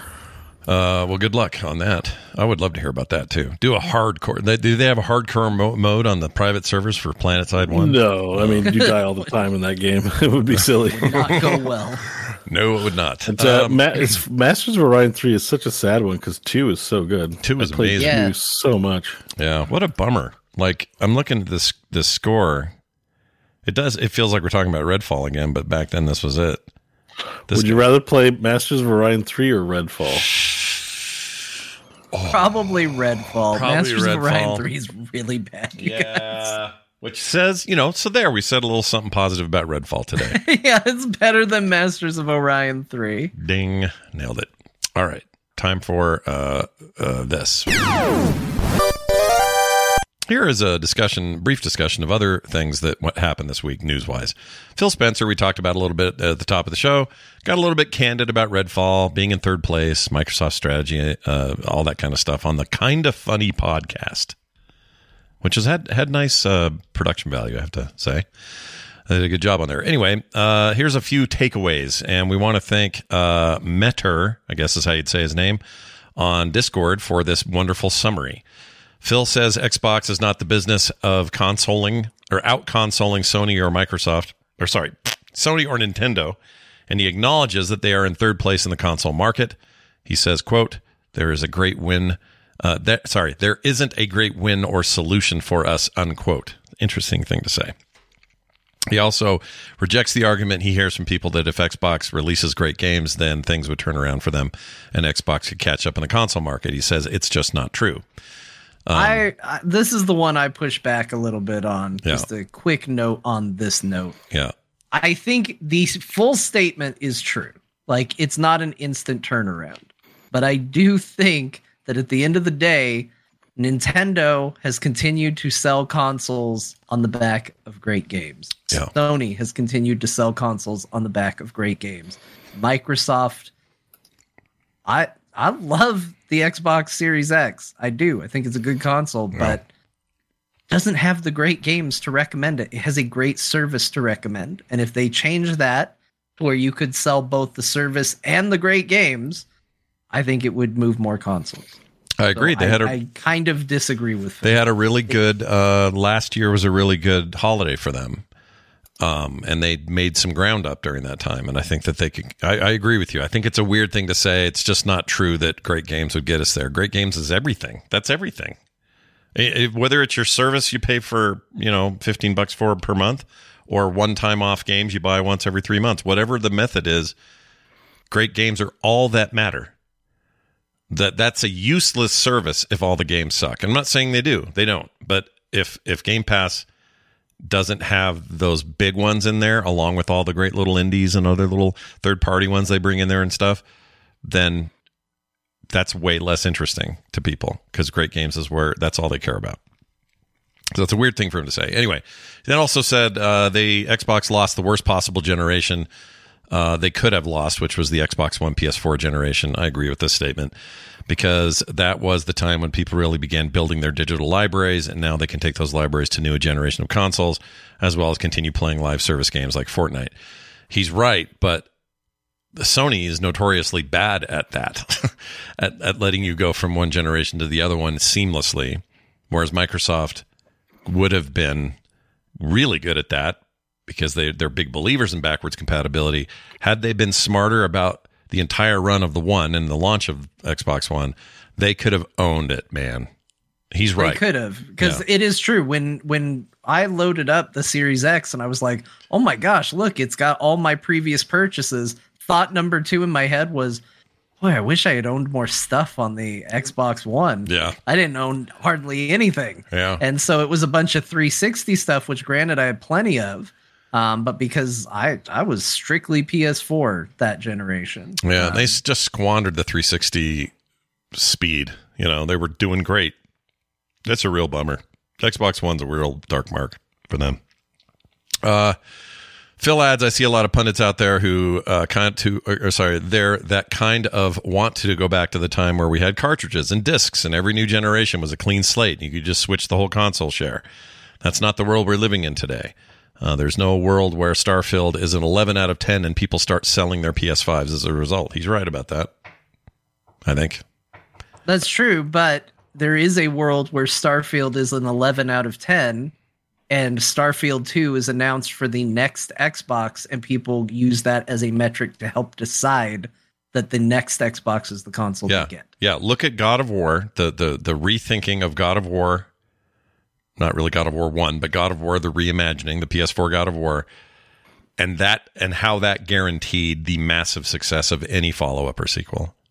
That's what you're looking for, right? You had it with the Halo games. You know what this feels like. Again, I don't disagree with what he's saying, but I do somewhat disagree with the conclusion he's drawing, because when it came time to decide this console generation, which console I was going to get, while I ended up deciding the Xbox mostly for family reasons, one of the biggest pushes to the PS5 was the fact that, like, well, I'm going to want to play that follow-up to God of War. I'm going to want to play Final Fantasy. Maybe that, and this is where there is an element of, and this is what he's getting at, I've bought all these games on the PS4, so that was there as a bonus too. But, you sell the games in the future based on what, where the good games are. Yeah. Microsoft does not have a library of great games that are Microsoft exclusive. Halo used to be the one that you would go to, and even Halo has been a bit lackluster lately. Yeah. So I think in the position they're in now, yeah, I understand what he's saying, but in the position that they should be in, I don't think this is true. Yeah, I agree. Final thing he said, Phil ends the conversation by saying there's no way for Xbox to win by trying to be the, quote, green version of what the blue guys do, unquote. It's an interesting way of saying that. He said that they have to take a new path, which is why they are pushing things like Game Pass and xCloud so heavily. They can do it. Like, the games as a service can be the thing you pin your future on. You just have to really nail it. So nail it. All right. Redfall is they are nailing it on Game Pass, but you also have to establish yourself as a good studio. Yeah, you need the studios. Good developer that's going to put right. out When you acquire a AAA studio like Arcane through Bethesda or however you got it, but you now own Arcane, that's a prestige, high level acquisition. And having them shovel out the garbage they just shoveled out is really a bad look for acquisitions. Like, there's no way this helps them in their UK problem, by the way. No way. Like, there's no way that they can then go, that you can't point to the Redfall launch and go, well, look what we've done here. We can't help ourselves. We're doomed to fail if we can't buy a studio. Yeah, it's really bad look. All right. Big thanks to, again, Metner for that. We appreciate it. Blizzard patented a method of using AI to create game art. I don't like this, but I haven't looked at all the details, so maybe there's more to it. Basically, it works like this. They're tools that they're patenting where artists at Blizzard will be the ones who are doing basic, not just prompts, not just like entering text and saying, draw me a thing, but like feeding it their work, concept work, and then the AI pooping out big, finished, polished stuff that they can go tweak and stuff, but that's the idea. I don't know how that pans out. It makes me nervous. I don't like stuff like this. I have an interesting angle to add to that because I did sign up for one of these AI services called Leonardo.ai. Yeah. Which is AI to make game assets. Yeah. So that's the website, Leonardo.ai. I did get an email saying I was in, but I haven't been on the development side of things that much. But, think about Diablo and the hordes of monsters that they custom have to handcraft. I am not opposed to the idea that they might make even more variety with time-saving tools that AI can help produce. Good way to look if the end result is tasty, good. Give us more monsters to kill, more variety, stuff like that. Like maybe they hand draw a template of a goblin fighter, but the AI can give us a bowman and a scrapper and a bomb thrower and whatever they can kind of use to, I don't know, just get more out of it. I feel like there are applications where this stuff's kind of interesting anyways. So I agree. I agree. I've used the example before of making an RPG, computer RPG, needing a whole bunch of faces to choose from for your characters, like portraits in a game like Baldur's Gate 1 or 2. That used to be a ton of time sink and money, and now a very small developer can say, I just need 20 of these faces, go, and it makes them, or even does it in real time for the player. I think, though, that's like a boon for the industry. I just don't want to see artists on the street, Right. It is a tool. It's not inherently good. It's not inherently bad. It's what Blizzard chooses to do with it. So if this is a way for artists to put themselves out of work by feeding a machine and then Blizzard go, we don't need you anymore. The machine does it. That's bad. Obviously that's bad. There's no guarantee that that's the way it would go. There's no guarantee that isn't. But if this is a way that they can divert resources, let those artists focus on different things, more important things, not get caught in minutia that maybe they would rather not be caught up in, then it's being used for good. I think it's really hard to say because these tools haven't existed, and what companies will do with them has yet to be proven. So I think I'm kind of, middle of the road, but I'm skeptical like you, Scott, where I don't want to see artists lose jobs over this. But at the same time, there's certainly a lot of things that you look at in video gaming where it's like little nitpicks, little things that could be broadened out and made better. That, it's a resources thing that this could help with. And if they're doing that, great. Also, Blizzard should probably pay more because in general, they are one of the lowest paying video game companies out there. So if they are paying artists less for the prestige of working at Blizzard to put themselves out of job, that's pretty bad, and they probably shouldn't do that. Yeah, I agree with that. I think both.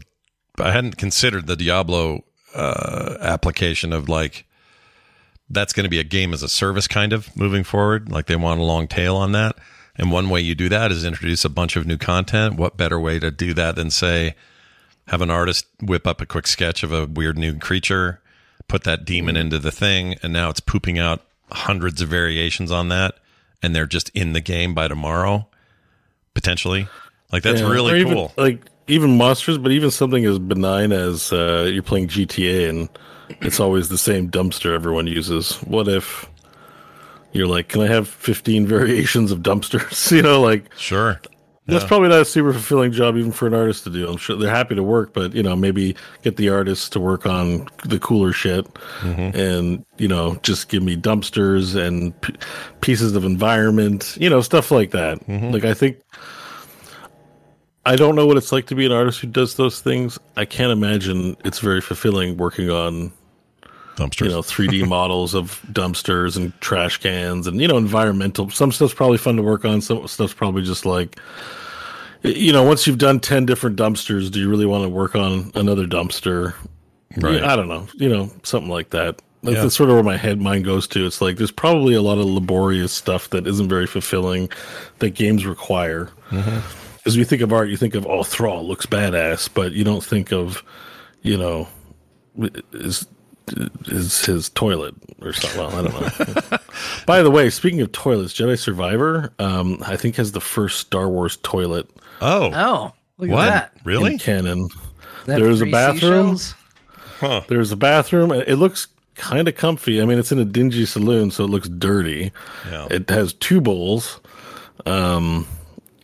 Yeah, it's definitely Star Wars looking toilet. Why has it got 2 bowls? Hold on. Is it like an alien that has 2? You don't really use it. You can do a force pull and get a treasure out of it, which is how you interact with it. But apart from that, but there's a Star Wars toilet in there. According to here it is. Kotaku's got a picture of it. I'll put it up. They say that this is Star Wars Jedi Survivor might include the first canonical toilet in a Star Wars game.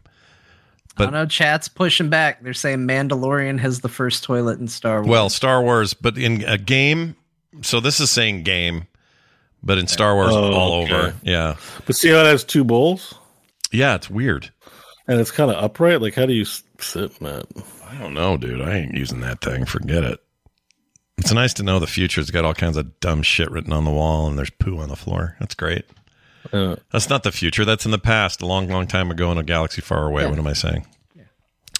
All right. Nicely done. But anyways, no one wants to make like another port, like a traditional toilet. If you've done a few toilets, like every game has a bathroom. Yeah. Maybe a computer can make the toilet. Like that seems fine. I agree.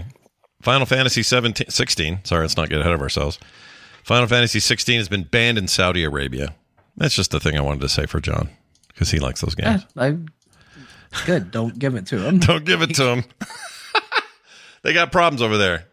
The government, we mean. We don't want the players to suffer. All right. But the Saudi government. The time they'd be playing Final Fantasy 16, figuring out a way to more accepting of the content within Final Fantasy. Yeah, that would be great. I think that's why they're banning it, though. It's all about. It is. The rumor is that it's because there's some stuff that they deem inappropriate. in there, over in that country. Which, you know, hey, I'm not in charge of Saudi Arabia, but you know, over here it's fine. And it always used to bug me as a kid when, like, I found out Nintendo games got changed when they came to America. Yeah. You know, I was like, why? Don't change it. Just give me the game. I just want the game. Yep. Give me the game.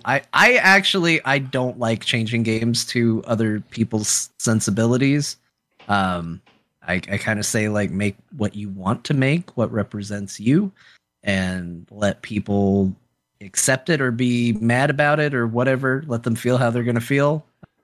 And judge it on its own merits. Yeah. That's kind of how I feel. Yeah, like I feel that way about all content. Books, I don't care. Whatever. Art. It's just freaking, don't ban shit. Banning shit is bad. Don't be doing that. All right, let's move on. You know what? I guess I'm saying ban the banners. That is what I'm saying. You know? No banners anywhere. Yeah. No one will know where the event's taking place. Yeah, but think of all the pop-up ads we'd get rid of, you know? That'd be great. Yeah. All right. That's it. This Discord thing's not worth talking about yet. Basically, pretty soon you're going to be changing your Discord name to something permanent and public. Not public, but unique. So right now it's my name is Frogpants, hashtag and a number. John's is John _, or whatever yours is. I don't know. It's just John Jagger. Yeah, but it's got a number on there, and the reason they do that is the way that, like, Battle.net works, where there can be many GURPS. There can be many Scott Johnsons. There can be many John Jaggers. But that hashtag's what makes you unique. And it doesn't show up when you're typing things, but it's there. And they're changing that, and I have a theory about it, but it's all a little too early to say. But I think what they're going to do is we're all going to lock in on whatever our final name is going to be. And then it will be like a Twitter name or something else where it's kind of a permanent name, easier to share with people and say, oh, I'm such and such on Discord. They find you very quickly.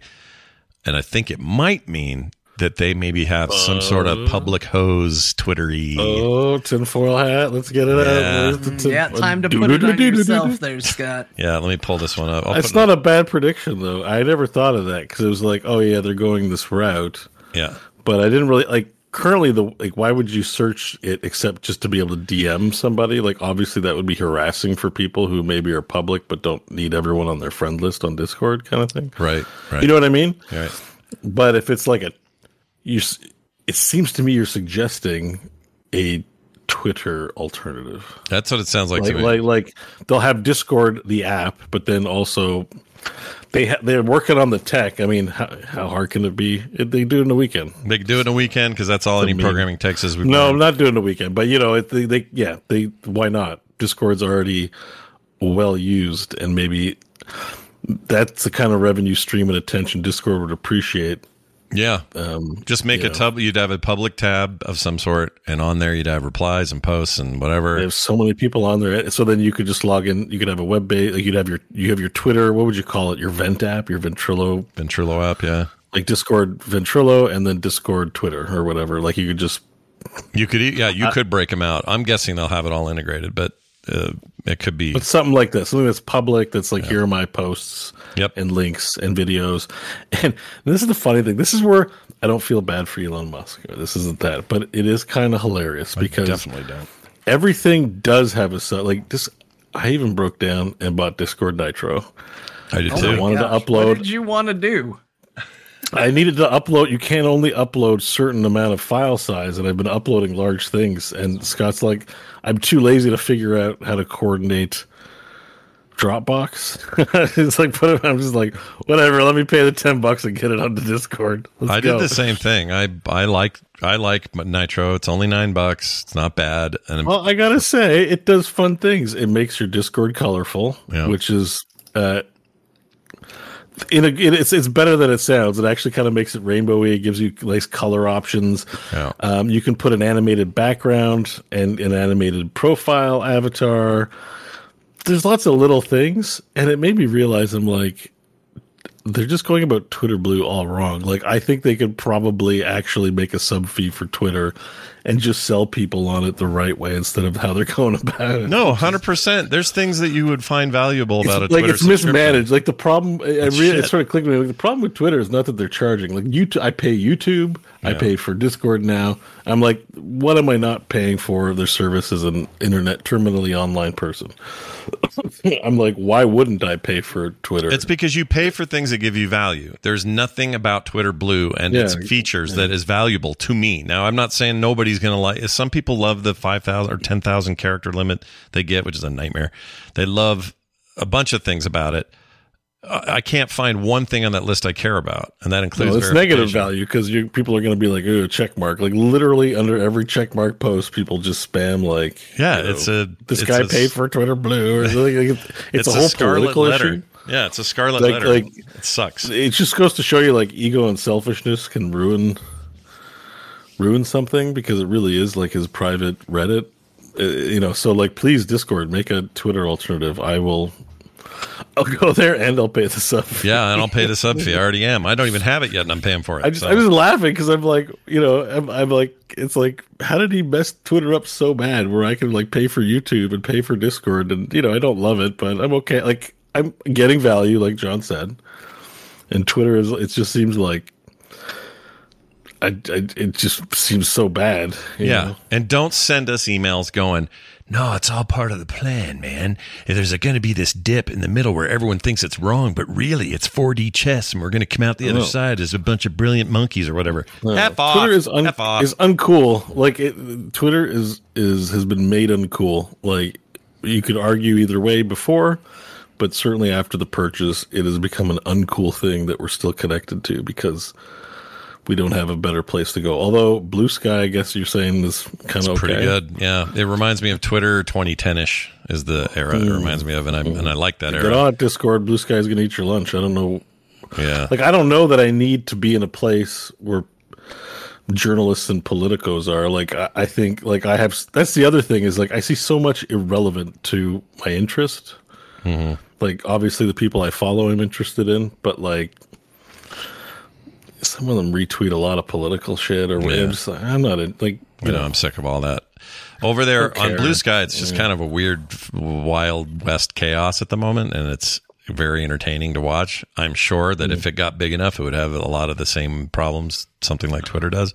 Some of it is just the people. If it's a place where everyone is, then the most broken people. Yeah. Like, I believe that the actual moderate people barely post online, even though they're online a lot. I think it's all the people with personality disorders that, like, do 10,000 tweets or respond to every one of, you know what I mean? You don't know who they are. And I think if you're generous minded, you think, well, they're human beings like me. And then it's probably like, there's something wrong with most of the people that are actually the respondents in many cases. I never see John respond to someone saying, you got a blue check mark. You have no interest in doing that ever. Yeah. I've never seen you do that. No, I've never seen Scott do that. But I'm like, there are people who are just like, oh, this is a huge political thing. If I did not tweet in response to this, I have nothing in my life, or whatever it is that's making them do that. I'm like, life is short. Like, just, you know what I mean? So it's like, I really feel like it's just clout engagement. I feel like Twitter is so not representative of average person. It's like, probably, like, in some instances, obviously. Well, it kind of never was. I'm not trying to insult everyone on there. No. Like, it kind of never was, but now it's not. It's even not more that way. Like, it's already. It was already weird that way, but now it's like, I don't want to. Like, I don't know if you've ever read, like, if it's a controversial post, most of the replies at the top, because they're being surfaced because your Twitter Blue subscribers are Twitter Blue subscribers, and they're all talking nonsense. It's just nonsense, miles of it. And you're just like, I don't want any of this. And if it was easy for me to block you all, I would, but it isn't. I have to go into each one of you and do it, and I don't have time. Yeah. So F off. Yeah. So anyways, it's just funny how much they devalue it. I think Discord's an interesting place because I don't know if I recommend this or not, but I've been going, there's a tab where you can just find public channels, like type your interest in, find a channel. Yeah. And I've just sort of been exploring that aspect. Basically, it's like subreddits, I guess. But sure. I just wonder if there's anything interesting to come out of that. So I've been doing that a little more too. I like Discord a lot. So I just wonder if there's some way they can do that where they can actually tie your interests or your conversational field, because the Frog Pants Discord, plug for it by the way, is great like that. It really is great. Yeah, really wonderful place. I can't speak for other servers, but and it isn't an echo chamber because some people argue. Maybe we have some moments, some gaming heat in there sometimes. Yeah, sometimes someone has a heated gamer moment, speaks out of turn. Like it's not an echo chamber, like maybe you're thinking. Yeah. And people do have to be polite, but I guess that's the key, is the moderation. I mean, Twitter, even before Elon, was still a little, it's pretty bad at it. Always lawless, or just a big vat of everything. Yeah, it's an ugly place now. All right, let's move on to some correspondence. That's a good question. We got some stuff here, like this call about Bo and his needs. I'm pretty sure we didn't play this. Okay. My needs. Yeah, so I'm gonna if you guys hear this and go, I think we heard this already, tell me. But I'm pretty sure this is the first we've heard this. And by the way, this is a transcribed email. Hi, Scott, John, Bo. Firstly, thank you for years of amazing entertainment. From HOTS to Super Lake Run and everything in between, I always look forward to streaming the pre-show, show, and anything else you throw my way. With the pleasantries complete, I now feel I need to turn my attention to Bo and his habit of sticking his butt in the shower after sending a message to the Ninja Turtles. Not only are you risking a potential hanger falling to the floor during the waddle end or swing to the stall, you are introducing bio-waste to your bathing area. You'll be standing in that later. You have to bleach that shit. I have to ask again, though I think you've addressed it in the past, why in the heck don't you just invest in a bidet? It's water, right there, doing precisely what you want, and it goes into the toilet where it belongs. Is it because you are renting? I'm sure there are ones that are easy to install and remove when needed. Is it because of the cost? There are like 20 on Amazon for under $50. Oh yes, I checked. Or even some nice ones with warm water and heated seats and coffee makers and air dryers. Okay, not coffee makers. For under $300 USD. Ask the core listeners to stop gifting games you'll probably never play and contribute to the Baudet Fund, and you'll be splish-splashing your way to a squeaky clean sphincter in no time. Anywho, love the show. I feel like we're friends even though that's weird and silly. Bob. Bob. Oh, man. Oh, I thought maybe... Oh, we didn't play... we didn't play this one on the show? I think we talked about the Baudet thing. I can't remember. Maybe you shared it before we did the show. I might have done that. I've never heard that. That was incredible. I remember my answer to this is the reason why I'm nervous about a bidet until I try one is, the thing I can count on is I have a good elbow grease when it comes to self. Does a bidet have elbow grease? Yeah. Does it scrub? Does it get into the nook and crannies? Does it lather that soap around and get you clean? You do a finisher. You do a finisher wipe. A final pass. That's true. Final pass. You're right. If you have a bidet, you do all the cleaning, and then if it has a drying mechanism, sometimes that's all you need. But if it doesn't have the drying one, you just do a final little, little cleanup there, and you're done. Okay. All right. I gotta try one. That's the thing. I've never tried one, so The cold water ones suck. I can tell you that. I like the warm ones. Unfortunately, I only have the option for a cold water one. Mine hooks up to hot water. Yeah. But I would have to drill into a cabinet that is, we don't own this house. So that's a big no. Yeah. So it is cold water only for me. The good news is we're in Arizona. So now that it's summer, that cold water might as well be hot. Yeah, it may as well be hot, right? Yeah, it's fine. Yeah, I mean, he's not wrong. So I guess somebody should send me a bidet. It was more an instruction for the listeners and not for me. Yeah, good point. Stop buying more games he won't play and buy him a bidet. There you have it. Let's hear this text from Mike from Rocket City, who says, "Hello, core crew. Which gaming console would you have as your choice for home defense? And how far do you think you could throw it? Awesome show, Mike." Well, Mike in Rocket City. Boy, I think you could do some real damage with a Series X or a PS5. They're both meaty and chunky and have hard edges. Yeah, but you might not throw it as far as you think. Think about the Switch. You can actually get frisbee it. You can. Yeah. You get a real spin on it. Get that thing nice and far. Mm-hmm. You could take off the controllers on the sides of it if it's that kind of Switch, and those edges would hurt. you know? Oh, yeah, and it breaks out into nunchucks or something, right? Yeah, so if you got hit in the corner, one of those corners hit you in the temple, you're done. But you'd have to throw it pretty hard. They just came out with a notice that the Ukrainian army is using the Steam Deck to control weaponry. Oh, no way. Really? Maybe I can use the Steam Deck for that. Yeah, I saw that article. I'm like, I don't know if that was for the show, but it is a use of the Steam Deck. Yeah, wow. So, home defense with the Steam Deck sounds pretty good. I'm not throwing it, but you hook it up to an automated weapon system. And I guess the Steam Deck's the choice then, right? If I can hook it. But I am assuming he means like wield it as a weapon. Yeah, weapon wielding. And the Steam Deck is a heavy. You could hurt somebody with a Steam Deck. It's a heavy one. But I think we got to go like old school, like I don't even know. Like an N64 controller. Yeah, it's like you shank someone with that, sharpen that little edge there. You could swing it, right? Because I think I'd just throw my PS4 or my PS4 Pro at him. Like, there's a lot of hard angles on it. It's not too heavy, but more importantly, it's not currently plugged in and being used. Like, I think you gotta anticipate that, factor as well. Like, you throw the consoles you're not using first. If that doesn't do it, then you start picking amongst your children. You've got to understand that at a certain point, your opponent's going to fall down and you have to live in a potentially consoleless world because you wasted it in self-defense. Now, you don't want to die because then it doesn't matter. No. But if you survive this encounter, you're going to want to relax with a good video game and you're going to need a console to do it. Yeah. So you don't throw what you're playing. My PC, that's the last line of defense, literally, because I couldn't huck it very far. Yeah. So, but we're holding on to that for a while.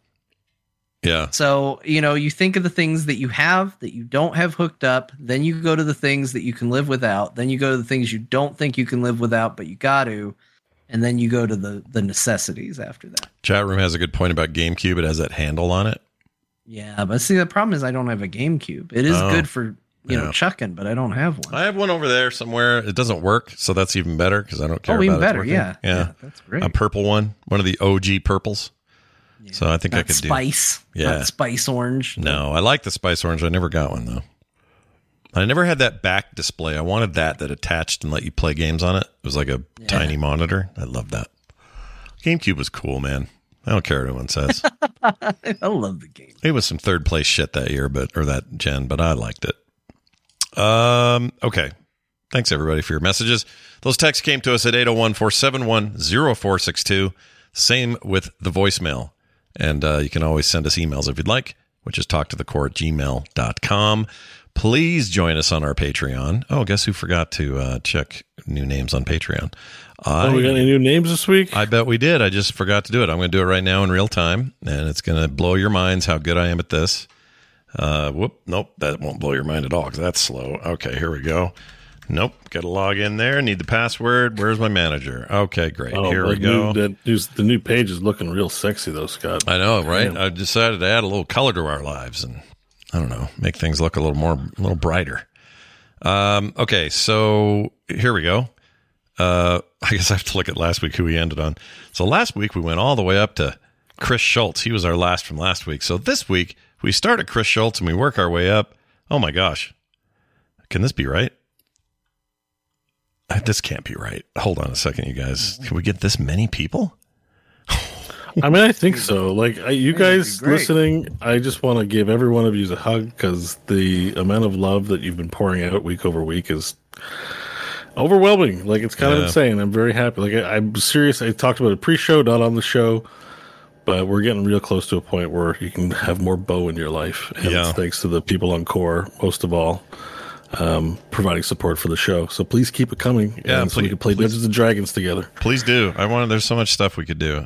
Okay, you guys are going to be blown away by this. On my side, you helped support a little baby that sprayed me with a bidet earlier. Oh, good. Oh my gosh. Keep that up. Look at this list. Durog, Michael, Liquid Wrench, Gordon, Logan, Ulf, Linda, Zach and Neil, Kyle, Kevin, Stephen, Tim, Micah, Kurt, Stefan, Ben, Rasmus, Scotty, Caleb, Rob Dog, Sean Francis, Phil, Welch, Jason LeCoyer. Why are some people getting their last names read and others I don't know why aren't? I'm doing that. It's hard for me to read them.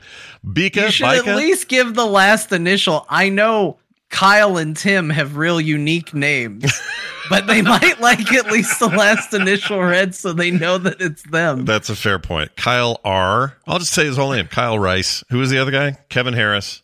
Tim Harrop. Go back up here. Bika. Liquid Smoke 2517. And Lucas McCoy. Good Lord! We just did a show Friday. That's so good. You guys are awesome. My gosh. I mean, really, for real. You think we were kidding, but like we want to expand what we do with Core.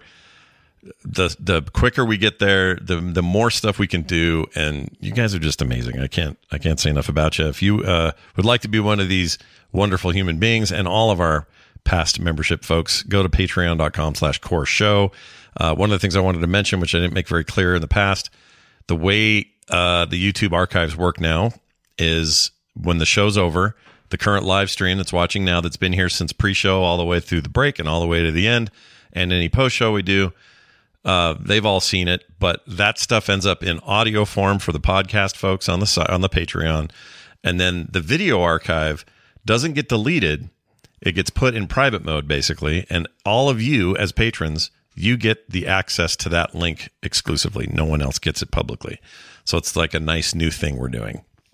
So if you're a patron, you get all that. You never get ads or commercials. You get pre-show and post-show content every week. Art in the mail. Bonus host podcast now that we're doing every week. I got one coming up here shortly. Not every week, every month. Every month, sorry. Thank you for clarifying that. Sign us up for too much. Good Lord. And we could get to every week, though. Numbers like this keep happening week to week. We could do it. Hell, you may get a piece of content every day. Just as a little thing, too, not that it's official yet or anything, but I do plan to make good. I want to have a VR chat party or some sort of online thing that we can kind of do. Yeah, I would love that. Online as well. And, yeah. We should do that soon. Just because we got the 2D version of VR chat for all those who don't have headsets yet. For those of us with headsets, we can be walking around in there. It might be worth mentioning, D4's coming out. There'll be war bands or clans in there. We'll probably try and get something for those playing D4 into the... Hell yeah. Sort something out with the clan in there, too. More core is the bottom line. More core in some form or another. Anyway, thank you all so much. It means a lot to us. Frogpants.com/core for everything else. One other note, the Kickstarter for my card game is still going strong. We just broke through the 3rd stretch goal today. So if you are curious at all about my game Dungeon Murder, go to dungeonmurder.com. It will take you straight to the Kickstarter and find out if that thing's for you. I would love it if a bunch of you got to play it. I'm very proud of it. And more on that front coming soon. Okay. Time to hand the microphone to Grandma and let her tell everybody what we played today. Grandma, take it away. Oh, that's right. I can't check out yet. I got more to do. Grandma, you got lots of life left. Don't say that. All right. Well, Scott and John are sad they did, but they did play Redfall, so that got talked about. And if we didn't sell you on it, I don't know what will. Scott played Circus Electrique and Helltaker and Accelerate to the Tropics because apparently he's just in the mood for funky titles this week. John played WWE 2K23, sorta. He played Star Wars Jedi Fallen Order because why play a current game when you can play an old game? And he's continuing to play Fortnite and tell you about it, I guess.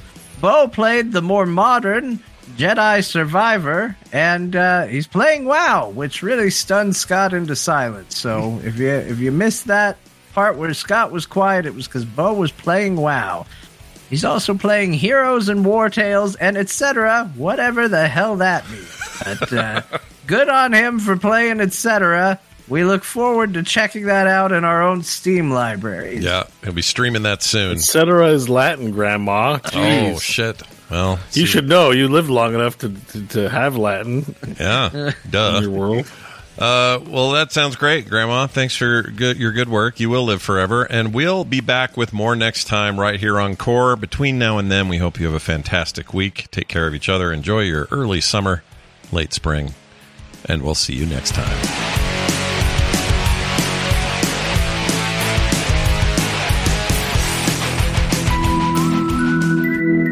If you like what you just heard, there's a very good chance you will like all the shows on the Frog Pants Network. Get more at frogpants.com. Perhaps you'll be the second chef to get 3 stars. Hey guys, This is Blake from New York City. I'm out walking the dog right now, listening to Core, and you guys are talking about the guy who has to pay $10 million to Nintendo. And yeah, I think that really sucks. And it doesn't matter to Nintendo. They're going to forget about that guy. The reason they're doing it, though, is just to try to deter other people from doing a similar thing to their product. But, I mean, if we look at, like, the death penalty, it doesn't deter drug lords or anything like that. So, yeah, while I think the guy should have to pay back the money that he made, meanwhile, all that money is not his. The other people that got away probably have a significant chunk of it. I think the $10 million thing, especially since he served, I think, 5 years in prison, that's a lot. That's extreme. Zinger in Wisconsin here. How cool would it be if Everspace 2 was in the Star Wars universe? Like, that is the perfect game that should have gotten a Star Wars skin over it and should have just been made into a Star Wars game. Have a good one. Hey, Core Crew, it's JV again. We really got to stop meeting like this. But while I have you, it felt like the unofficial theme of last week's episode was games that you guys are or will be dangerously addicted to, a la Everspace, Diablo, RE4, War Tales. So in the spirit of that, I wanted to call and toss Project Zomboid into the conversation. It's not by any means a new game. I think, in fact, later this year, it'll have its 10-year anniversary of its initial release.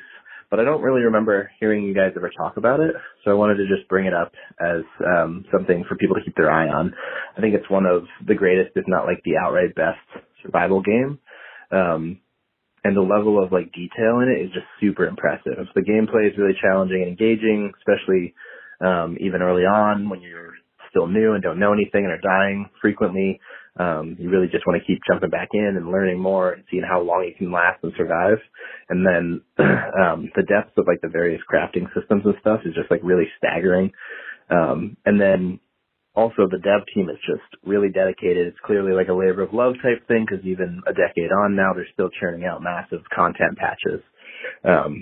So after a while of eyeing it, my friends and I pulled the trigger on it during the spring-summer sale a few weeks ago. And in the 17 or so days that I've had the game, I have already logged an insane 75 and a half hours of playtime, which I'm not going to do the depressing math on what that equates to per day, but it's just really got its hooks in me. And so I know that there's a lot of good games on your guys' plates, and obviously even more to be served up here shortly. But if you're at all into survival games, so like looking at you, Bo, I think Project Zomboid really deserves some of your attention, be it right now or somewhere down the line. Thanks. Hope you guys have a killer rest of your week. Hi, I'm Daniel, founder of Pretty Litter. Cats and cat owners deserve better than any old-fashioned litter. That's why I teamed up with scientists and veterinarians to create Pretty Litter. Its innovative crystal formula has superior odor control and weighs up to 80% less than clay litter. Pretty Litter even monitors health by changing colors to help detect early signs of potential illness. It's the world's smartest kitty litter. Go to prettylitter.com and use code ACAST for 20% off your first order and a free cat toy. Terms and conditions apply. See site for details. Hey, it's Paige DeSorbo from Giggly Squad. High quality fashion without the price tag. Say hello to Quince. I'm snagging high-end essentials like cozy cashmere sweaters, sleek leather jackets, fine jewelry, and so much more. With Quince being 50 to 80% less than similar brands. And they partner with factories that prioritize safe, ethical, and responsible manufacturing. I love that. Luxury quality within reach. Go to quince.com/style to get free shipping and 365-day returns on your next order. Quince.com/style.